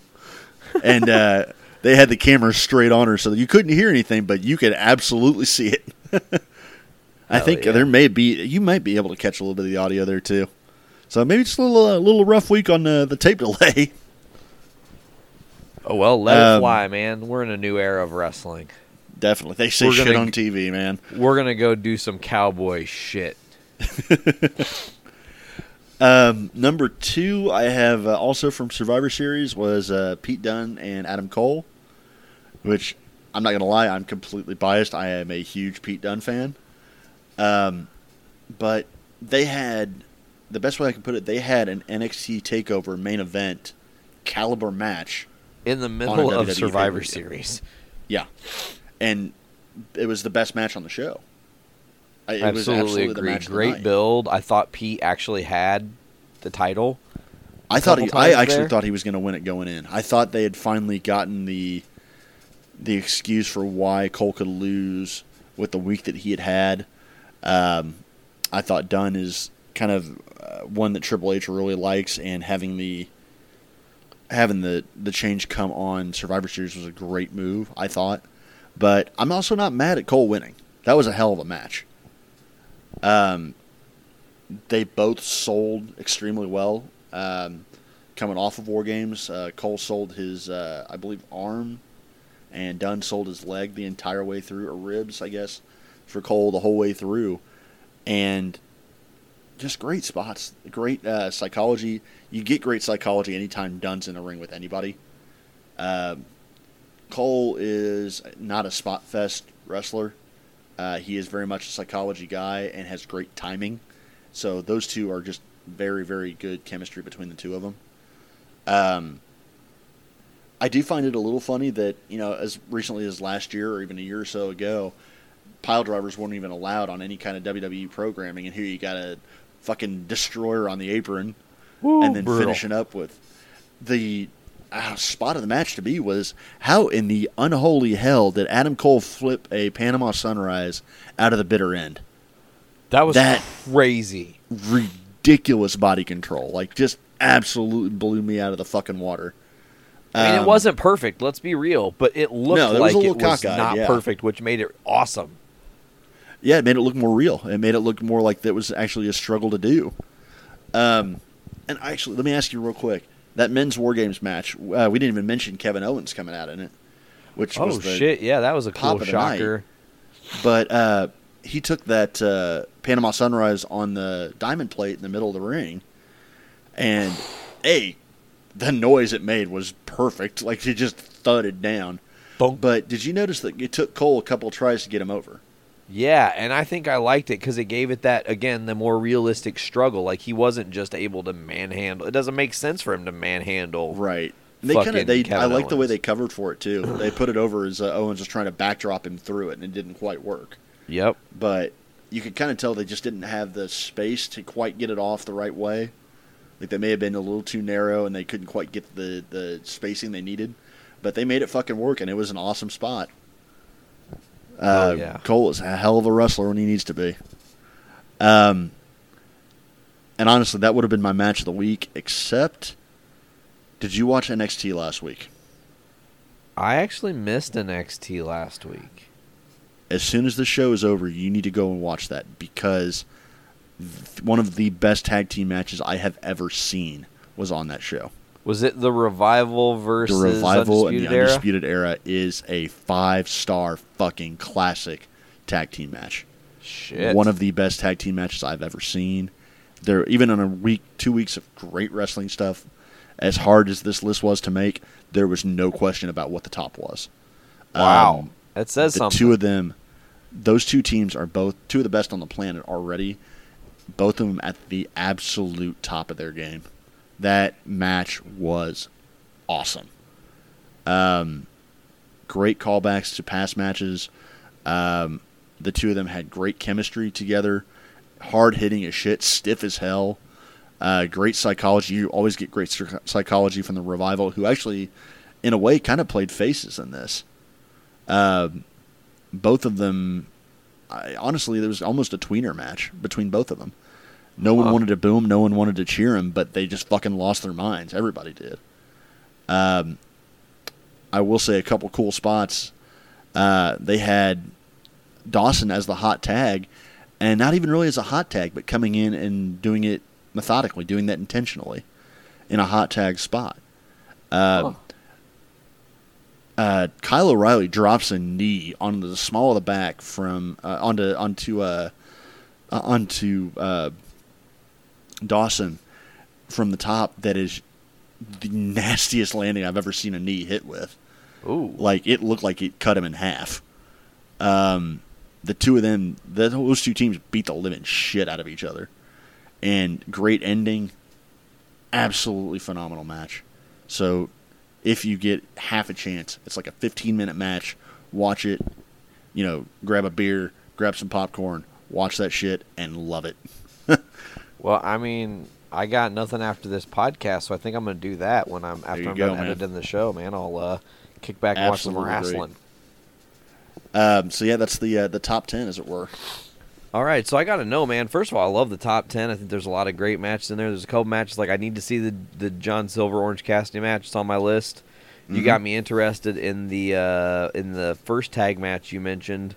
The Violence is Forever Workhorseman. Yeah, and I mean, obviously some of the other matches I saw were spectacular. Did it make it difficult for you? I did one question on this. Did it make it difficult for you on this one? Because I think that if next episode I do a top 5, like 3 of those 5 are probably going to be from Dynamite because I was actually there. Was it hard to not want to put stuff that you physically were there for at the top of this list? Yes and no. Being there obviously made it a better show or better match to me. Getting to see a different perspective on it. That's why I went back and watched it the next day. I wanted to make sure it was still fresh in my mind. So I wanted to see a little bit different angle, see what everybody else saw to it, if there's anything I noticed differently. The only reason that those two matches didn't get higher, if this would have been before Survivor Series weekend, those would have been my top 2 matches, without a doubt. Alan Moxley would have been number 1. Jackson Phoenix would have been number 2, beyond all doubt. But because of just a couple little things here and there that I could pick out of it, whether that be storyline, no stakes, whatever the case was. I still have to rank a couple of things I think have stakes or were put together a little bit better over them. It was, honestly, it wasn't as difficult to put those higher on the list because watching them, you could tell it was a great match regardless of being there or not. Like, it was going to be a great match on TV. So that made it a little easier to say I'm gonna put this high on the list, and it's not just because I'm there. It's because it was a great fucking match. Absolutely. So, yeah. Okay. Well, man, I got to know now. Who do we watch? Who's the guy to look for? Who should we keep up on our wrestling radars? This guy is someone that I haven't really talked much about Evolve in the past. I've seen a few of his matches. I didn't have quite enough time to find a few matches on YouTube of his to watch. But the reason I wanted to bring him up is you'll be seeing him in WWE pretty soon. A guy named Austin Theory. Okay. He is in the most recent signee class for NXT. Is why I wanted to mention him. You will get a chance to see him very soon. He is a younger guy. I think he's like 22, 23. Out of, I want to say Georgia or Alabama, somewhere in the South. Trained by AR Fox. So, got a good backing. Started with Full Impact Pro. If you got to watch any WWN or remember Flow Slam a couple years ago, I got into WWN then. Watched a good amount of Evolve. And kind of got brought in through Evolve then. He is, to me, he looks like he's kind of a body guy, like a John Cena type, bodybuilder-esque, but a little bit smaller. But he has the personality of an Adam Cole. And really, that's honestly the closest thing I can think of to compare him to would be Adam Cole. A little more heavy on the work rate. He's still pretty green, but great personality. Plays the absolute shithead, I'm the champion, I'm the most perfect thing in the world, Adam Cole type personality. And I could say that when Cole finally moves up to the main roster, if they move him up to the main roster, I could see somebody like an Austin Theory taking the place of an Adam Cole. Excuse me. Not usurping him in the Undisputed Era or anything, but taking that character type, being that archetype for NXT when Cole leaves. That Austin Theory is going to be the next guy up for that particular type of character. Excuse me. Wait 1 second now. Excuse me. NXT is the main roster. I know. But, and really, I think the whole intent of Survivor Series was to put that fact really, stamp that into the concrete. Oh, yeah. They made that evident as they had them kind of steamroll the whole event. Right. But, I think that, like I said, I think Theory is going to be a guy that is someone you'll probably be seeing. If he clicks with NXT, and I think he will, he's very groomed for WWE's style of matches. I think he's somebody that you'll probably get eyes on and will probably figure into a lot of things coming up. Sweet. We'll also say, if you get a chance to look at his, if you do look him up on YouTube, he has one of the coolest looking finishers I can ever see. And truthfully, I don't even know how to call it. It's called Ataxia. I'll try putting a link up to it on the Facebook page probably after this episode airs. Almost like a half pump handle into a bitter end, but completely flipping the opponent 180 degrees. It's a weird looking thing, but man, it looks like it hits pretty hard. It's into really like interesting. It's like a Scorpion Death Drop. It ends up being. When you flip in 180, or is it? I'm just gonna have. It's to almost like a head over heels 180. Like they legitimately go from it's a faceplant. It's into an STO like the bitter end, kind of from almost a sideways pump handle. It's really hard to describe, but very cool. I don't think there's any chance of hell in him hitting it on a bigger guy, but if they move him with a lot of the cruiserweights, which I could see, that's a move that a lot of people are going to be able to sell really well. Definitely cool to watch. I hope he gets to keep it in the WWE. But yeah, Austin Theory would be one to watch. Fuck yeah. Well, Buckles, I'm going to ask you to do me a kind favor and Sure. riff about wrestling, whatever you want to talk about for a few minutes, because all of a sudden the Podfather has to take a tinkle break? What? I like it to take it over a little bit. Okay, so you're taking over. I'm gonna actually give you the hot tag. Here we go. Oh boy, that's fun. I do want to take a couple of minutes. I've talked about Beyond Wrestling. I've talked about the last couple of weeks a lot about the IWTV app, the independent wrestling stuff, and one of the cooler things that I got to experience over the week when I was at the Dynamite taping was that there are so many different people and so much wrestling in the world right now that you can really start to see not just WWE shirts for everything. Even at an AEW show, there wasn't just AEW shirts everywhere. I got to see, Joey Ryan stuff. I did see somebody in a couple Beyond shirts. I was wearing a Beyond shirt.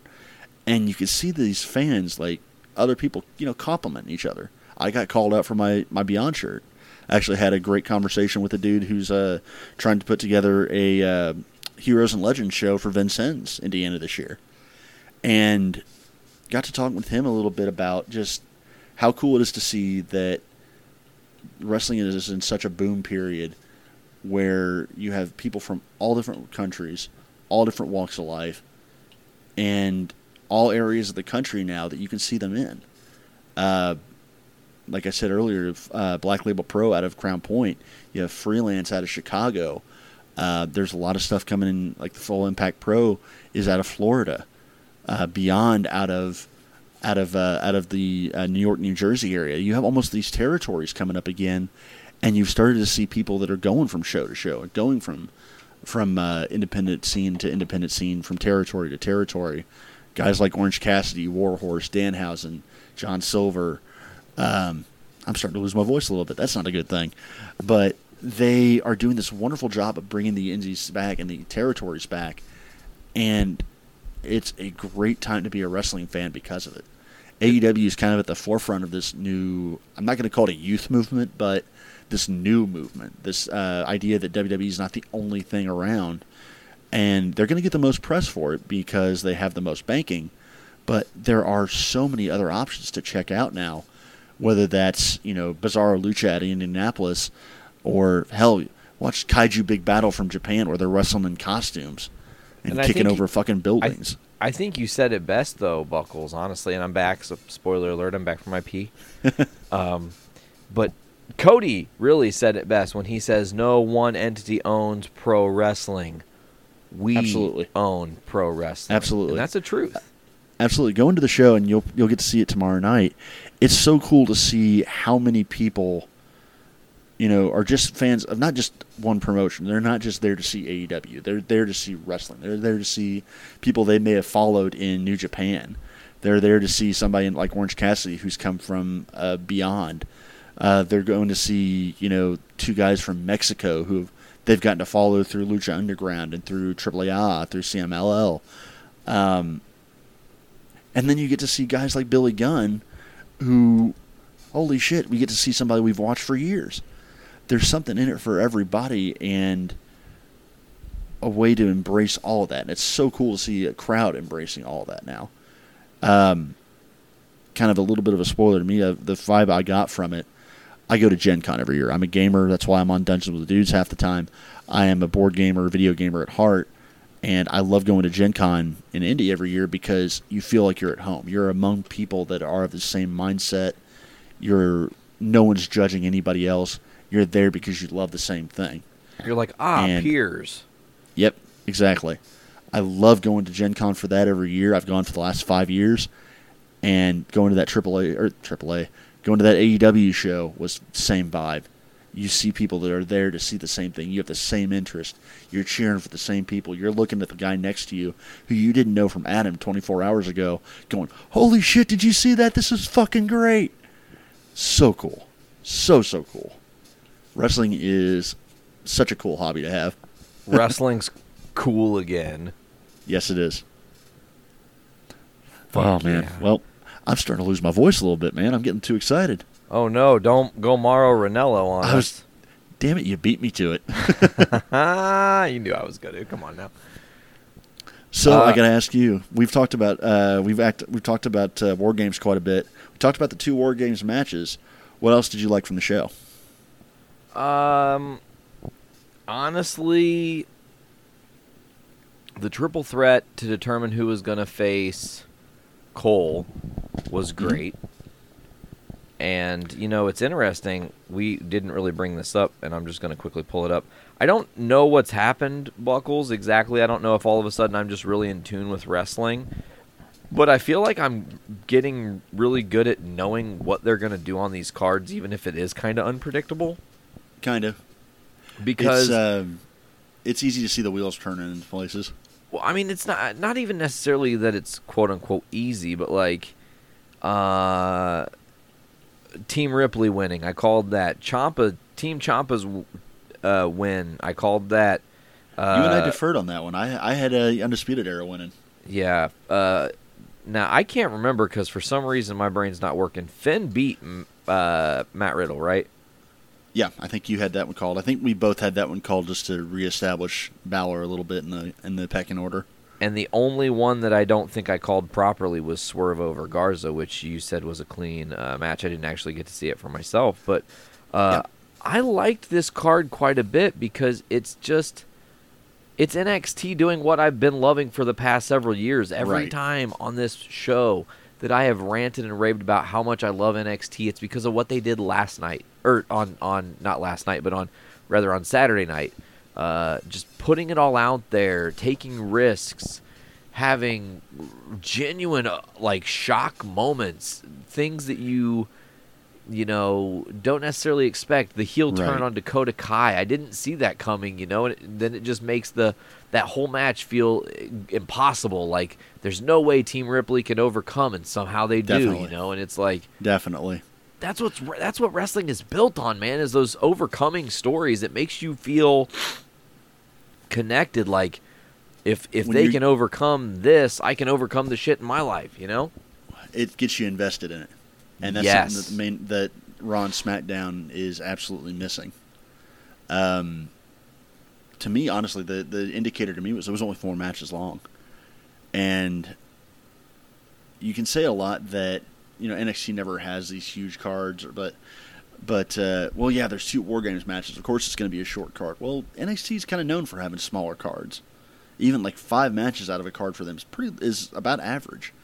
They pick their spots very well in terms of what to put on, how much time to give it, and they put thought into what they put on screen. NXT's creative. They're not reinventing the wheel. They don't have these super cerebral, really out there storylines. They're not trying to do something completely, off the wall. They're just doing what makes sense. Their storylines are not hugely convoluted unless they have an injury. I think honestly the 2 most convoluted storylines I've seen were the Gargano heel turn and the Aleister Black Velveteen Dream feud were a little bit unconventional. But even so, it's still built around the same premise of heels and faces and kind of old school storytelling. And their shows, they give each match time to breathe. Having only 4 matches on the show, they all went probably 15 minutes at least. You can invest in a match at that point, dude. Long. What's that? I said when they go a match that lasts at least 15 minutes. It's not a squash. It's not like a short. We have to get it in because we're putting a match on WrestleMania and there's 57 matches. Right. If you have 15 minutes to invest into a wrestling match, you can pretty much hook anybody. I don't care what talent you are. If you're given time to work your craft and you're truly meant to be in that ring, you're going to shine with 15 minutes. It's exactly. I think it's honestly the perfect window. You're 15 to 25 minute matches are prime time. Now, of course, you do have exceptions. Your Iron Man matches that go for hour, 2 out of 3 falls matches that take a little bit longer. Matches with certain rules, kind of like War Games, that takes longer because of how they release the competitors. Elimination Chamber is another great example of that. But when you get to shows like NXT, they've had a history of these. Their takeovers are always great shows. It's when you watch a takeover and it's not fantastic, that's the outlier. A bad NXT show is still better than most, or a bad takeover is still better than most WWE pay-per-views at this point. And this one was no change from that. And I think the best way I put it was all killer, no filler. You sent that to me as soon as it was over. Great. What's that? You sent that to me as soon as it was over. Dude, watch NXT. It's all killer, no filler. Yep. There was not a break in that. There was no letdown. There was no bathroom break match. It was just 4 matches that all went the right length of time and were all great matches. It got you in too deep. Mm-hmm. That's a Sum 41 reference, by the way. I had that album, and I'm not going to lie. All killer, no filler. Yep. In too deep. Yeah. And again, it's kind of shown that you watch Survivor Series the next night, and you always had that dichotomy the next night of, okay, well, what's WWE going to do to top this? And they give this bloated card of tons of matches that don't connect as much. They may have a few moments here and there. You might get an odd, great match. But by and large, the shows are more spectacle than anything. And even Survivor Series being a very good WWE card still doesn't measure up. It's too Hollywood. It's too overproduced, too much. And I think that honestly, them adding NXT into the mix with Survivor Series was a great call. It gave you fresh matchups. It gave you dream matchups in some extents. It gave you the knowledge that NXT was being taken seriously by Vince and company, or whether that's by his choice or by AEW forcing his hand, which I think is more accurate. But it was a breath of fresh air for the WWE main roster. Absolutely, and I think it forced talent on Raw and SmackDown to they're going to have to up their game now. I think so too, because now we just saw evidence of this last night on Raw. When you go back to the norm, you go back to Raw without having the NXT guys or without having the brand warfare, which I'm not going to lie, I love NXT being involved in it, but the brand warfare, brand supremacy, constant run-ins, that ruined a lot of shit in the last couple of weeks. It honestly ruined about half the matches that I would have liked otherwise. So I'm kind of glad to get that out of our system and go on to something else. But reverting back to the regular rosters again, you're left with this sense of, oh God, now we're back to the normal again, and this is not what I wanted. Now we're back to Rollins being the main guy again, and no one really wants that right now. It's weird, man. I love Seth Rollins. I've been a Seth Rollins fan for many, many years. I mean, I first heard of him as Tyler Black around WrestleMania 30, and I mean, I think that was right after they had debuted as the Shield, so I started to kind of look into his past and whatnot. And I was like, oh, this guy's hot. He's going to be the next big thing. Obviously, they made him the next big thing, but they kind of, instead of working Seth into a place where, how do I say this? They want him at 2004 The Rock, where he is a good guy but is kind of being an asshole, but he can be an asshole because he's the guy. Honestly, but Seth isn't quite the guy yet. There's something, an X factor. There's a match. There's a moment. There's a risk. I don't know what. I can't put it in an absolute bubble of what I know it is. But it's something lacking. I may have an answer for you. I may have an answer for you, actually. Bring it.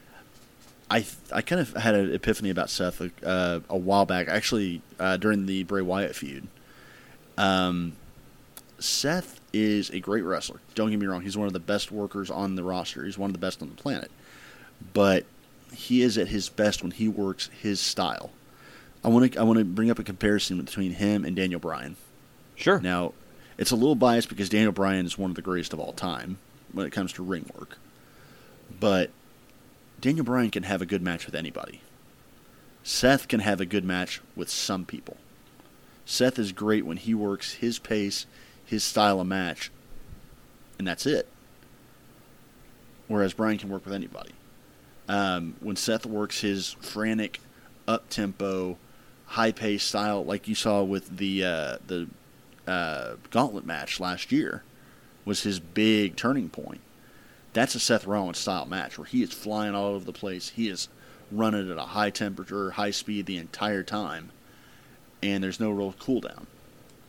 But when you start slowing him down, his matches start to have the wheels come off. You have the matches against Bray Wyatt where it's just he doesn't do the psychology well. He doesn't do the slower, more methodical, like Randy Orton stuff very well.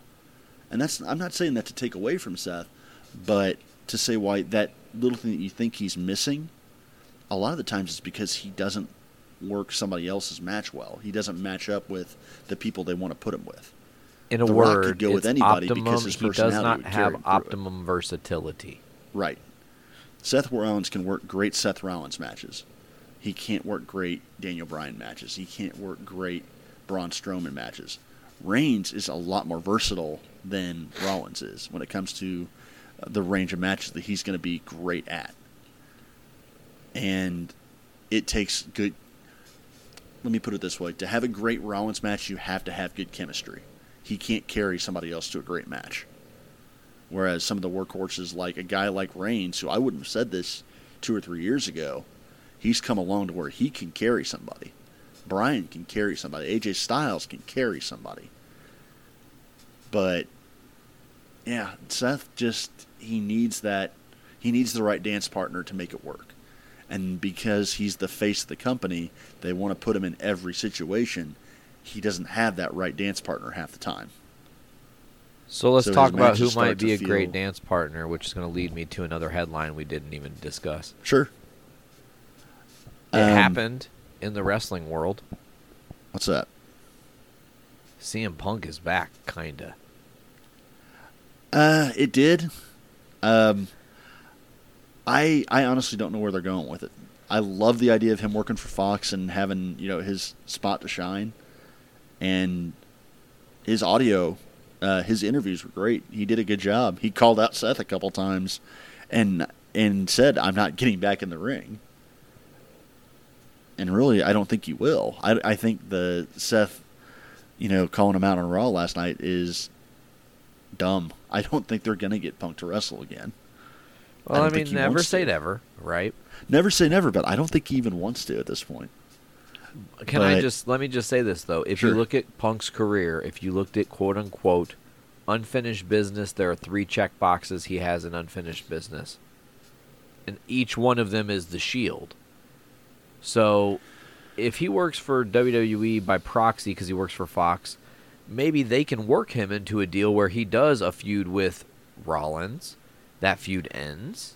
He chooses if he wants to continue on. Maybe he does take the Reigns route, and then he can call it a quote-unquote career for a time. But maybe. I think it's just it's left on the table, and I think that it is like a Rock fucking Hogan type match because they never got to go head-to-head like that. Punk and Tyler Black or Seth Rollins have never gone like that. Honestly, I think if he's going to go, I think that the list of boxes that he needs to check off is actually just one. I don't think it matters who he wrestles. I don't think he has a preference as to who he wrestles if he has to wrestle again. I think the only reason you get him back in the ring is if you give him that main event at Mania. That's all he's ever wanted. Regardless of who he fights, I think he will only come back for that main event at Mania spot. That's all he's ever wanted. Did you hear about the heat that Rollins kind of has now from Vince? Not necessarily. Okay, so apparently Vince was livid, furious, freaked the fuck out that Rollins mentioned Punk on Raw. Right. And there's a reason for that. It's not just like he's mad because he mentioned a guy who there was a whole lawsuit and all this shit's been gone down and whatever. Or even for the fact that he kind of is working over the company by working for Fox and not WWE. He's mad because Vince's thought is do not ever incite a possible match that you don't intend on delivering. Yeah, that's true. And he is afraid right now that, much like you said, they're not going to deliver that match. If he doesn't intend to give Punk that spot, he knows Punk won't come back, so stop teasing it. Yeah, I can see that. But Seth is using it to his leverage, man, and I think it's kind of Attitude Era-esque moves to say, I don't... Like, fuck you. I'm going to say what I want on TV, and I will say CM Punk's name, and I will call him out. Right. And I'm going to keep calling him out, because at some point the levee will fucking break, and he will be standing in this ring across from me, and it'll be the greatest moment. And guess what? We'll be like, hey, remember that moment we said Seth needed? There it is. Bingo. Yeah, it could be. It could be. I am happy to see the heel turn. I think that's very, very well needed at this point. And actually, I'm not going to lie. I think I posted it at the Facebook group that I think it's kind of genius in its own way. I don't give WWE's writers very much credit for anything, and I think probably deservedly so. But there's a stroke of genius to this heel turn. They took the dirt sheet story and made some reality into it. Yeah, it's kind of life imitating art, imitating life in its own way, where you had coming off the Saudi Arabia show, Dave Meltzer reports that Seth Rollins tried to give a rah-rah speech in the background or in the backstage area to the locker room, and it went over like a fart in church, and then people weren't buying, and they were walking out on him. And Rollins, you and I discussed it on the show a couple weeks back, that not only was that not true, he got Meltzer to admit, no, okay, that was probably bullshit. Like, he actually got Meltzer to step back off it and say, I guess that wasn't true. I need to check my sources more. But Rollins has leaned so much into that they use that for his heel turn. And to me, it's kind of funny because you had that moment of Seth not being the good locker room leader. People bought it because when it comes to social media, Rollins is an idiot. He puts his foot in his mouth time after time after time after time. He also put his wang on Snapchat. Yeah, well, there is that. He also dated a Nazi, so what are you going to do about that? Wait, what? You didn't know about that? He dated a Nazi? The chick that he, Zara Schreiber, I believe her name was, the woman that he actually cheated on his wife with, the one he was sending the terrible pictures to, has got booted out of WWE for having pictures taken of her with like neo-Nazi regalia. Jesus Christ! I swear to God, it was a weird fucking story, man. So I'm guessing that happened before Becky. Oh yeah, that came out roughly around the same time that the pictures got out. Ah, gotcha. So this is a few years ago, but yeah, Zara Schreiber was definitely. They had her with some Iron Cross shit going there. There's a reason she never went anyplace else. She was in WWE at the time. She was with NXT, and then she never even got on screen. She was gone, and she's never come back. Anywho,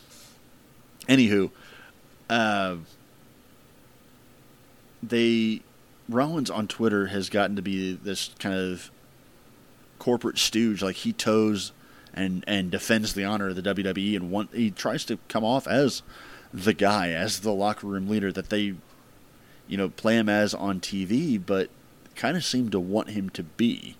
They want him to be the guy, and he tries to step up into put his big boy pants on and, sound off on Twitter, and he comes across like a whiny douche. He's having pissing matches with Will Ospreay about money and, backtracking after it. Yeah, he's stumbled around social media so much that people have soured on him. Like, it's affected his perception in the ring. So now they've got fans who have been booing the shit out of him. Of late, I think when he showed up on NXT, the Full Sail crowd booed the living shit out of him. And they turn him heel to lean into those boos, and they use the story from Meltzer that got proven wrong is the way they turn him heel. And they put him with a powerhouse team, it seems. Yeah, there's also that. I do love that. I like the idea of him having this rah-rah speech that suddenly everybody walks away from, where he tries to be a team leader and everybody fucks off on him. That's exactly what was rumored, and that's exactly what they gave us. That's brilliant. That's like if they ran an angle that actually ended up with Bayley and Sasha crying on the backroom floor. They actually shot that. That's the exact same idea. There you go. And it would be brilliant in its own way. It's John Cena giving us a literal heel turn in the ring. But man, John Cena, he's not even anywhere. Where's Velveteen Dream, by the way? What's up with him? I think he's injured, actually. God damn it. Damn it, Dream. No, actually, I thought he was going to be the fourth man in the War Games team. Oh, that would have been thought fucking to hell that was incredible. because when they wrote him off of NXT a few weeks back, they had Strong and the Undisputed Era injured him. So I thought if that was storyline, he'll be the fourth guy. If it's legitimate, well, it'll be somebody else. So it looks like it may be a legit injury. So there's one thing that's unfortunate for Dream, by the way, but there's one topic also we have. I don't think either of us have said a single word about it at all. Sure. What do you think about the new Intercontinental title? I don't like it. You don't like it? I'm actually surprised. Nope. I kind of love it. Nope. If I hadn't seen I will say it's better than the women's titles or the tag titles where it's just a miniature WWE title. I like that better. But it looks too try-hard to me. And honestly, having the Intercontinental belt, the white strap, the old school look, that's classic.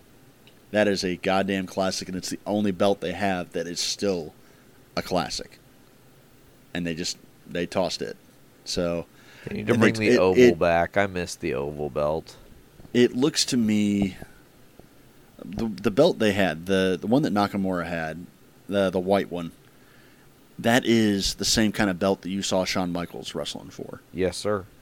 That's Ultimate a Warrior classic held a belt look. exactly like it. Right.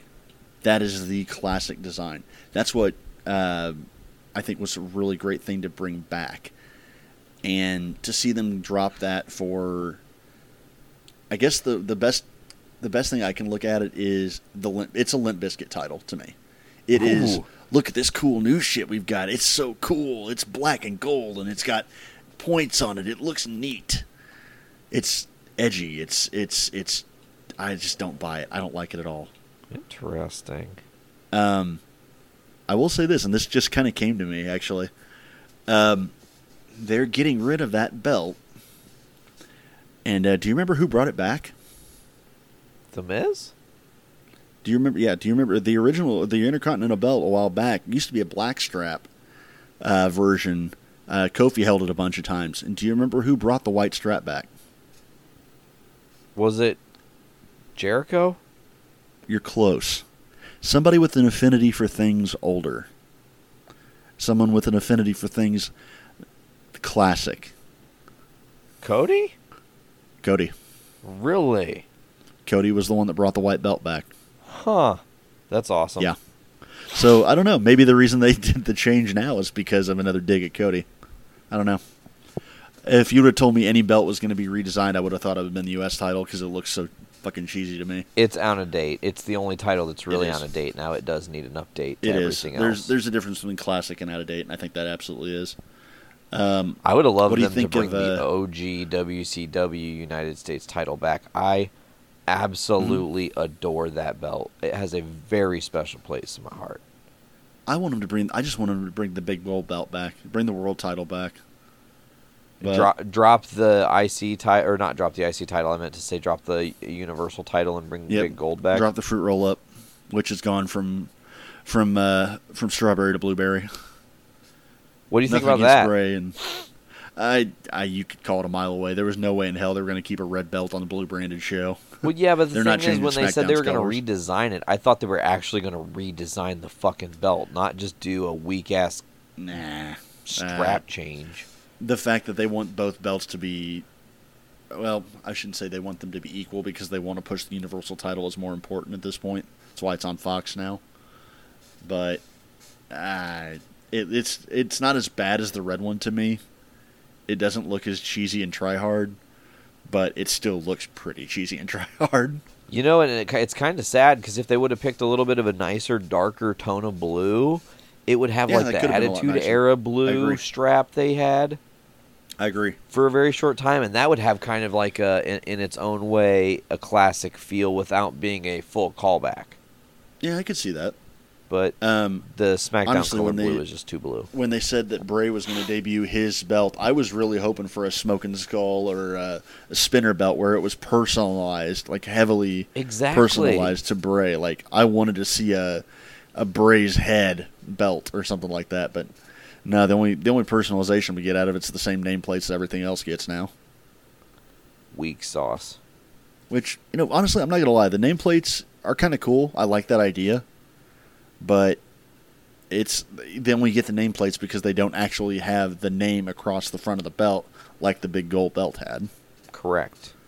So it's a cop-out because they just don't want to go over the WWE logo. There's so many things wrong with those titles. I am not a fan of the WW logo for the belt. And, honestly, you can go back to another Seth Rollins Twitter fiasco when that Universal title first debuted and people booed the shit out of the red belt. Rollins went on Twitter and bitched at fans about it. Not a bitched good at look. people for that, yeah. Seth just needs to stay off of Twitter, which is what Punk kind of told him to do. But stop tweeting. Now we get heel Rollins out of it, and I can buy heel Rollins. He's a better heel than he is a face at this point. And I kind of dig the J&J Security all growed up into Authors of Pain. There you go. I think I actually made the comment on the Facebook group of he looks like he's not, he went from paying the corporate stooges to now he's paying protection money to the Albanian mafia. Yep. But it'll be an interesting thing to watch. Yeah, I can't wait to see where they go with that angle and where we kind of spiral out of everything that we just kind of witnessed at Survivor Series and at War Games. If I were to review both these cards, like War Games was a solid 4.75 for me out of 5. Definitely. I'd say probably a solid 4.5 mine. It hit all the right notes for me. It had a lot of cool moments. We dove on that, and then like for Survivor Series, man, like, is it? What did you make of the? I don't know. There's much to touch on with the Lesnar Championship match, but what'd you think of the women's match finishing it up? Oh, the triple threat for for essentially brand supremacy being what ended it. You know what? I dug that. Because the chicks do deserve the spotlight, and it was a different kind of match, and you did have, 3 really listen, dude. Right now, no offense, I want you to name 3 marquee male names that could have had that same kind of match at the end of that night in the WWE NXT rosters. You can maybe find 2 of the 3 guys, like you could say if you put Adam Cole and AJ Styles together, but maybe struggle to find a third person to fill that line, but it wouldn't be as over as what ended up being that match. And you had 2 extremely hot heat heels where you kind of give some sympathy to Shayna Baszler. What? See, I kind of fall on the opposite side of that from you a little bit. I honestly didn't like the match itself that much. I loved the build up to it, but I thought the match was pretty flat. I don't get me wrong. I liked the spot on the card. I think that it was the best build going into Survivor Series. It absolutely should have been the main event.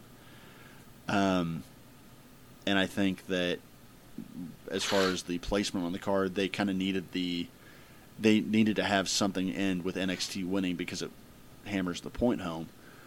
But as a match itself, those 3 didn't have hardly. It seemed like they didn't have any chemistry together. No. Honestly, when I was hyping that up, I more meant based on marquee name and overness, less on the match work itself, because it was slow and kind of sloppy. Really slow. Yeah. It was odd seeing, and I think a lot of it.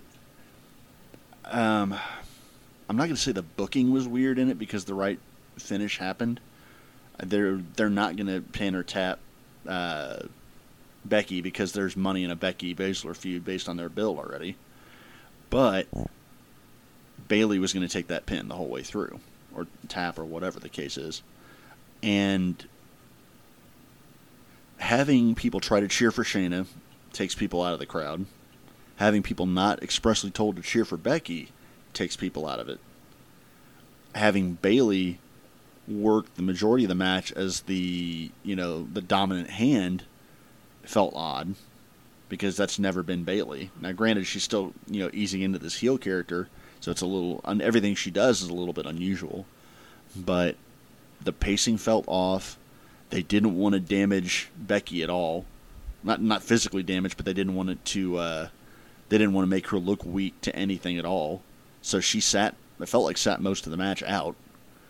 Baszler wins, great win, and then doesn't get to shine over Becky because they have to make Becky stand tall. In what felt like a really weird, like, took too long spot. So I feel like there's a good match to be had with the three of them, and I feel like they had everything going for it where it should have been a good match. I think whoever decided to lay that match out and the demands of who needed to come out of it looking like what, I think really hurt them. Yeah. There's rumors coming out of it. And there were ways to do the match a little bit differently that could have. I mean, you know what I kind of half-assedly expected to see in the match, honestly? What's that? How the fuck is Jessamine Duke, the other one, I can't think of her name, and a surprise return of Ronda Rousey not setting up the four horsewoman battle? Two things. One, they're not. I don't think that anybody's 100% that Rousey's coming back, for one. Okay. I think the fact that it would have been a great spot for her to come back if she was going to, that would have been the time to do it. But I don't think it's set in stone that she is coming back yet. So that's part of it. Two, I don't want a four horsewomen feud yet. As much as I love, Becky and Bayley and Sasha and Charlotte and Baszler, I think are great wrestlers. Ronda's absolutely gotten very good herself, but Duke and Jessamine Duke and Marina Shafir, they're both terrible. That's what I like about it, though, bro. Force them into, like, look, you're literally facing 4 champions versus 2 champions and 2 chicks who really don't belong in the same sentence as these girls.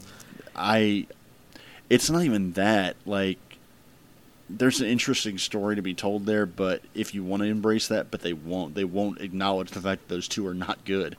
But the fact is, it's not. I'm not saying that they're not good in character or they're not good in kayfabe. I'm saying they're not good professional wrestlers. They can't sell. Yeah. They don't throw offense very well. They're both incredibly green. Neither of them can talk. They're both very rough on character work. Like, they are so far from being ring ready, like pay-per-view ready, that their best use is running in and causing a little bit of commotion and leaving and getting hurt. Like, their best use is what they've been used as, of getting heat on Shayna by interfering in a match and then disappearing. And being slight punching bags all the while. Like, I don't say that out of any ill will towards them. I don't, wish them ill, but at this point in their careers, neither of them should be anywhere near a major feud. Okay. Where they're going to be asked to carry anything. Fair enough. So, like, as much fun as a theoretical horsewoman feud would be, I don't want to see that happening until those 2 are ready for it, and I don't see that coming anytime in the near future.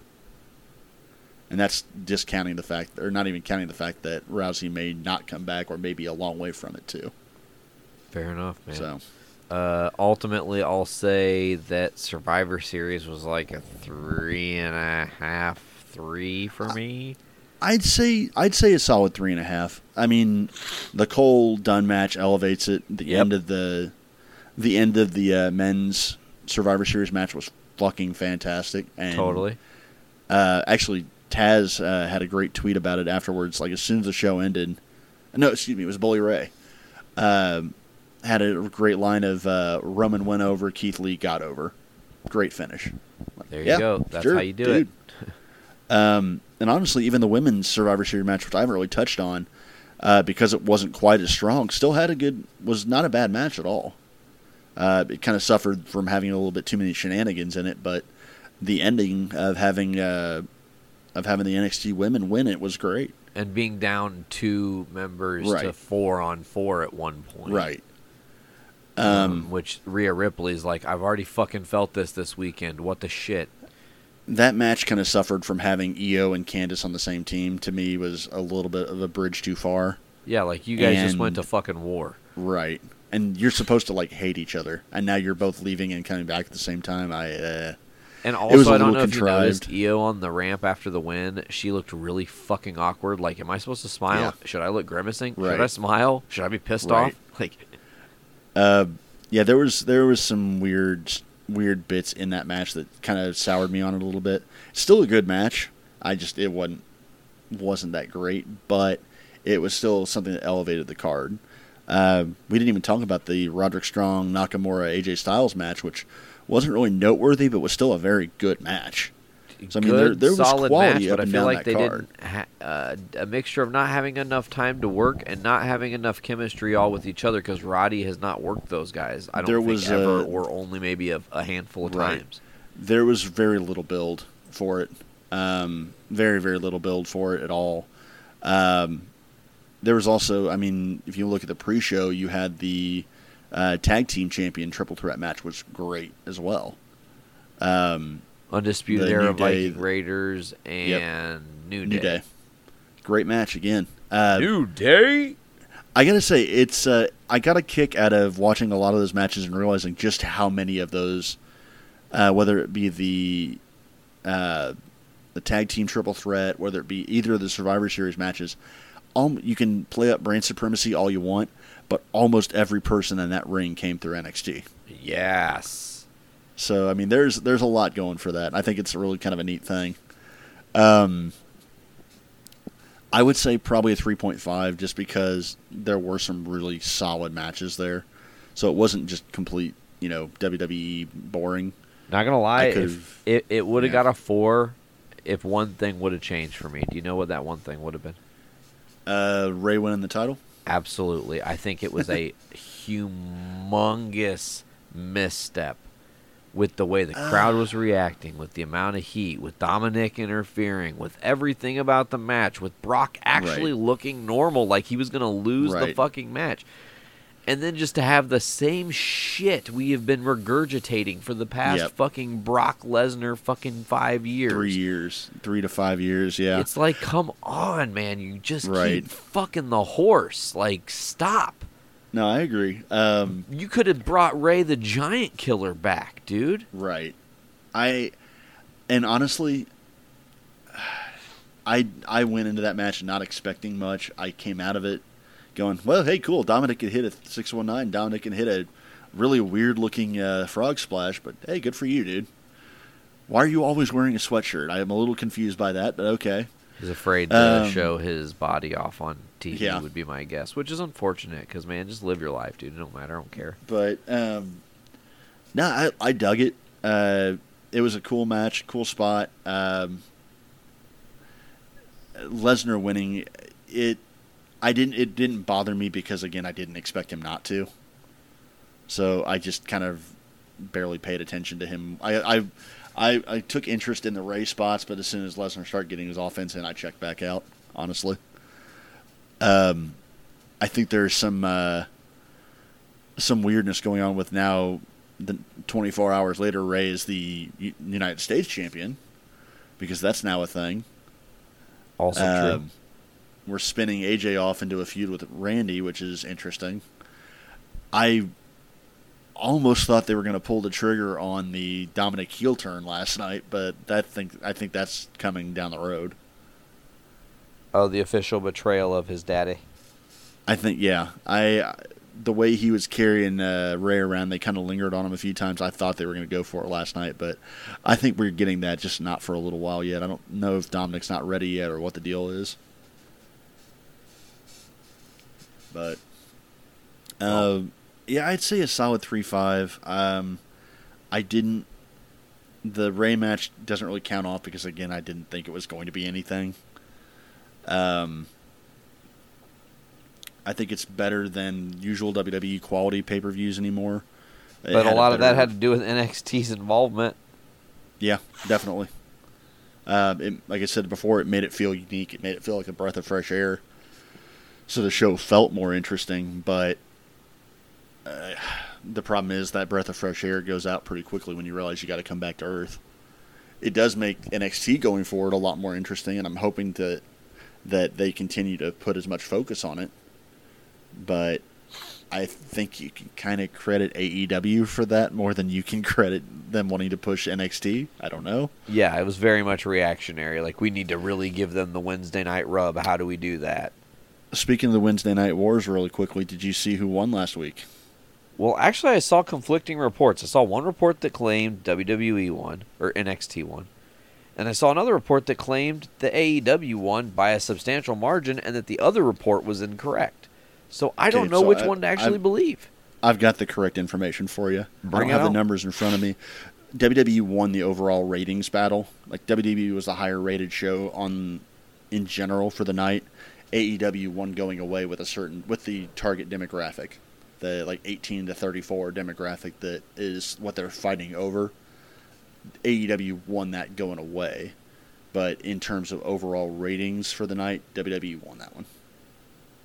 So they both won something. So both reports are correct. It's just that they're both tracking two different things. Looking at it from two different angles. And obviously some people are going to be like, oh my God, it only took 7 weeks for AEW to get beat by WWE's NXT. It's not the problem really is that easy, man. Yeah, and the show that actually beat them in the ratings is the one they had to pull out literally all the stops and bring out the main roster guys to bring to NXT. Which made it a must-see moment on TV, because why are they going there? What are they going to do? What's the point? Yeah, and they finished Raw by saying they were going to do exactly that. So yeah, the ratings are going to be better for that one, but that's not something they can do every week either. So correct. I would expect a regression to the norm within 2 weeks, probably, if not sooner. So I think NXT had a good shot. I think NXT is still the only show in WWE that can even. If this was Raw going up against AEW every week, this wouldn't be a contest. No, it would be a landslide. So NXT, they need to put some force behind promoting it because it's the only show you got that people want to watch. Sorry, pal. Sorry about your damn luck. To quote Mr. James Storm, who's going to be challenging Nick Aldis at Into the Fire. Yeah. Dude. I'm going to have to find a way to watch that. I'm going to have to either see if I can stream it or something because I do not have the Fight TV. Norsies. I'll probably watch wrestling.in. Yep. Did I say that on air? Oops. I got to say real quick while we're talking about websites and things online, I do want to give a quick shout out, kind of quick jog into left field. One of my favorite things, and I've sent you a couple links to their videos in the past. There's a YouTuber by the name of BDWJ, I think it's 1989, that puts together some of the best wrestling compilation videos you will find on YouTube. He does holy shit moments, different powerbomb compilations. He tracks best moves of certain people. I have subscribed to him for a couple years now. Probably the best follow on YouTube in terms of wrestling stuff. Go check him out. Hell yeah. You sold me in just a small sentence there, so do it, if nothing else, check out the he has a series, I think they're in the hundreds now, of moves or spots that made me go holy shit. And every one was a 10-minute long video he gets from all over history, including recent stuff, and they're fucking great. I make a point to watch them every time I can. Hell yeah. Fucking awesome. Well, dude, I think we did it. We reined in a crazy 2 weeks of not talking into a solid 2-hour podcast. Is there any other closing thoughts you wanted to add before we escape through the hole in the ring where Undertaker's going to put us? I did want to get a quick question on you. Sure. 2 things to the Journey into Comics guy I have to ask. 2 attires at Survivor Series. What'd you think? You have Ricochet as Batman Beyond. Awesome, and Tegan Knox as fucking Captain Marvel. There was one other one. Okay, I hopefully I didn't miss it. Who is it? How did you miss Ray? Ray is Joker. Obviously. Yeah, Ray is the fucking rocking Phoenix Joker. Rocking the Joaquin Phoenix look. Yeah, a lot of people online though were saying, "Why Ray looking like Doink the Clown?" Well, there's only so much you can do about that. If you have a clown in a wrestling ring, they're going to get called Doink. It really doesn't matter. At least they didn't call him Dink. I kind of like the fact that it gave me more vibes for going down to AAA and getting Psycho Clown and Murder Clown and all them that are actually main eventers. And if you're watching South Park, it made me think of Mexican Joker. There you go. But he came out in the not only did he had the tights and the face paint and everything, or the mask that looked like it, he came down in the red coat too. Yeah, that was awesome. Cool, good for you, dude. I would have liked you to dance on the ramp a little bit, but we'll take it. Fuck yeah! No, I love when the people do the different superhero nods and shit. And there was like Gargano was. I feel like undoubtedly the king of Ronda that. Rousey at one point did a like white Power Ranger nod. Kind of. All I can think of when I think of Ronda's gear is way too much makeup. Like her little cat's eyes things were just weird looking. Yeah. But if you talk about somebody doing comic inspired wrestler gear, the conversation starts and ends with Johnny Gargano. Oh, totally, Pulling absolutely, out a different 100%. inspired gear every month or every takeover. Yeah, dude's good. Dude's very good. Hell yeah. Yeah, that's all I got for you, man. Have a blasty blast at AEW tomorrow night. I'm looking forward to hearing from you. Oh yeah, you'll be definitely hearing from me. Look for me in the crowd. Hopefully, I'll have a Vince Fears a little bit of the bubbly sign. And everybody out there listening, if you're going out in the world for Thanksgiving tomorrow, enjoy yourselves and be safe. Travel in the world. safely, definitely. Fill your bellies with turkey and tryptophan and go night-night. It'll be a great time. You know, everybody's going to say, go get your food and go watch some football.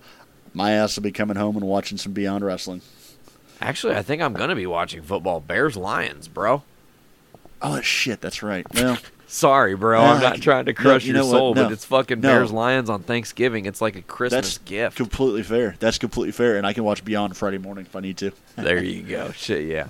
All right, There folks. you go. Well, as always, you can check out Journey into Wrestling right here on the Journey into Comics Network. Get us on journeyintocomics.com. Also, go to Apple Music, Podbean, Stitcher Radio, Google Play Music, Spotify, CastBox, TuneIn, and many others. Just search Journey into Comics, one feed, or Journey into Comics Network, sorry. One feed is all you'll need, and you'll find us there. Also, go to patreon.com/Journey into Comics. Give us a buck, and we'll give a fuck, I promise.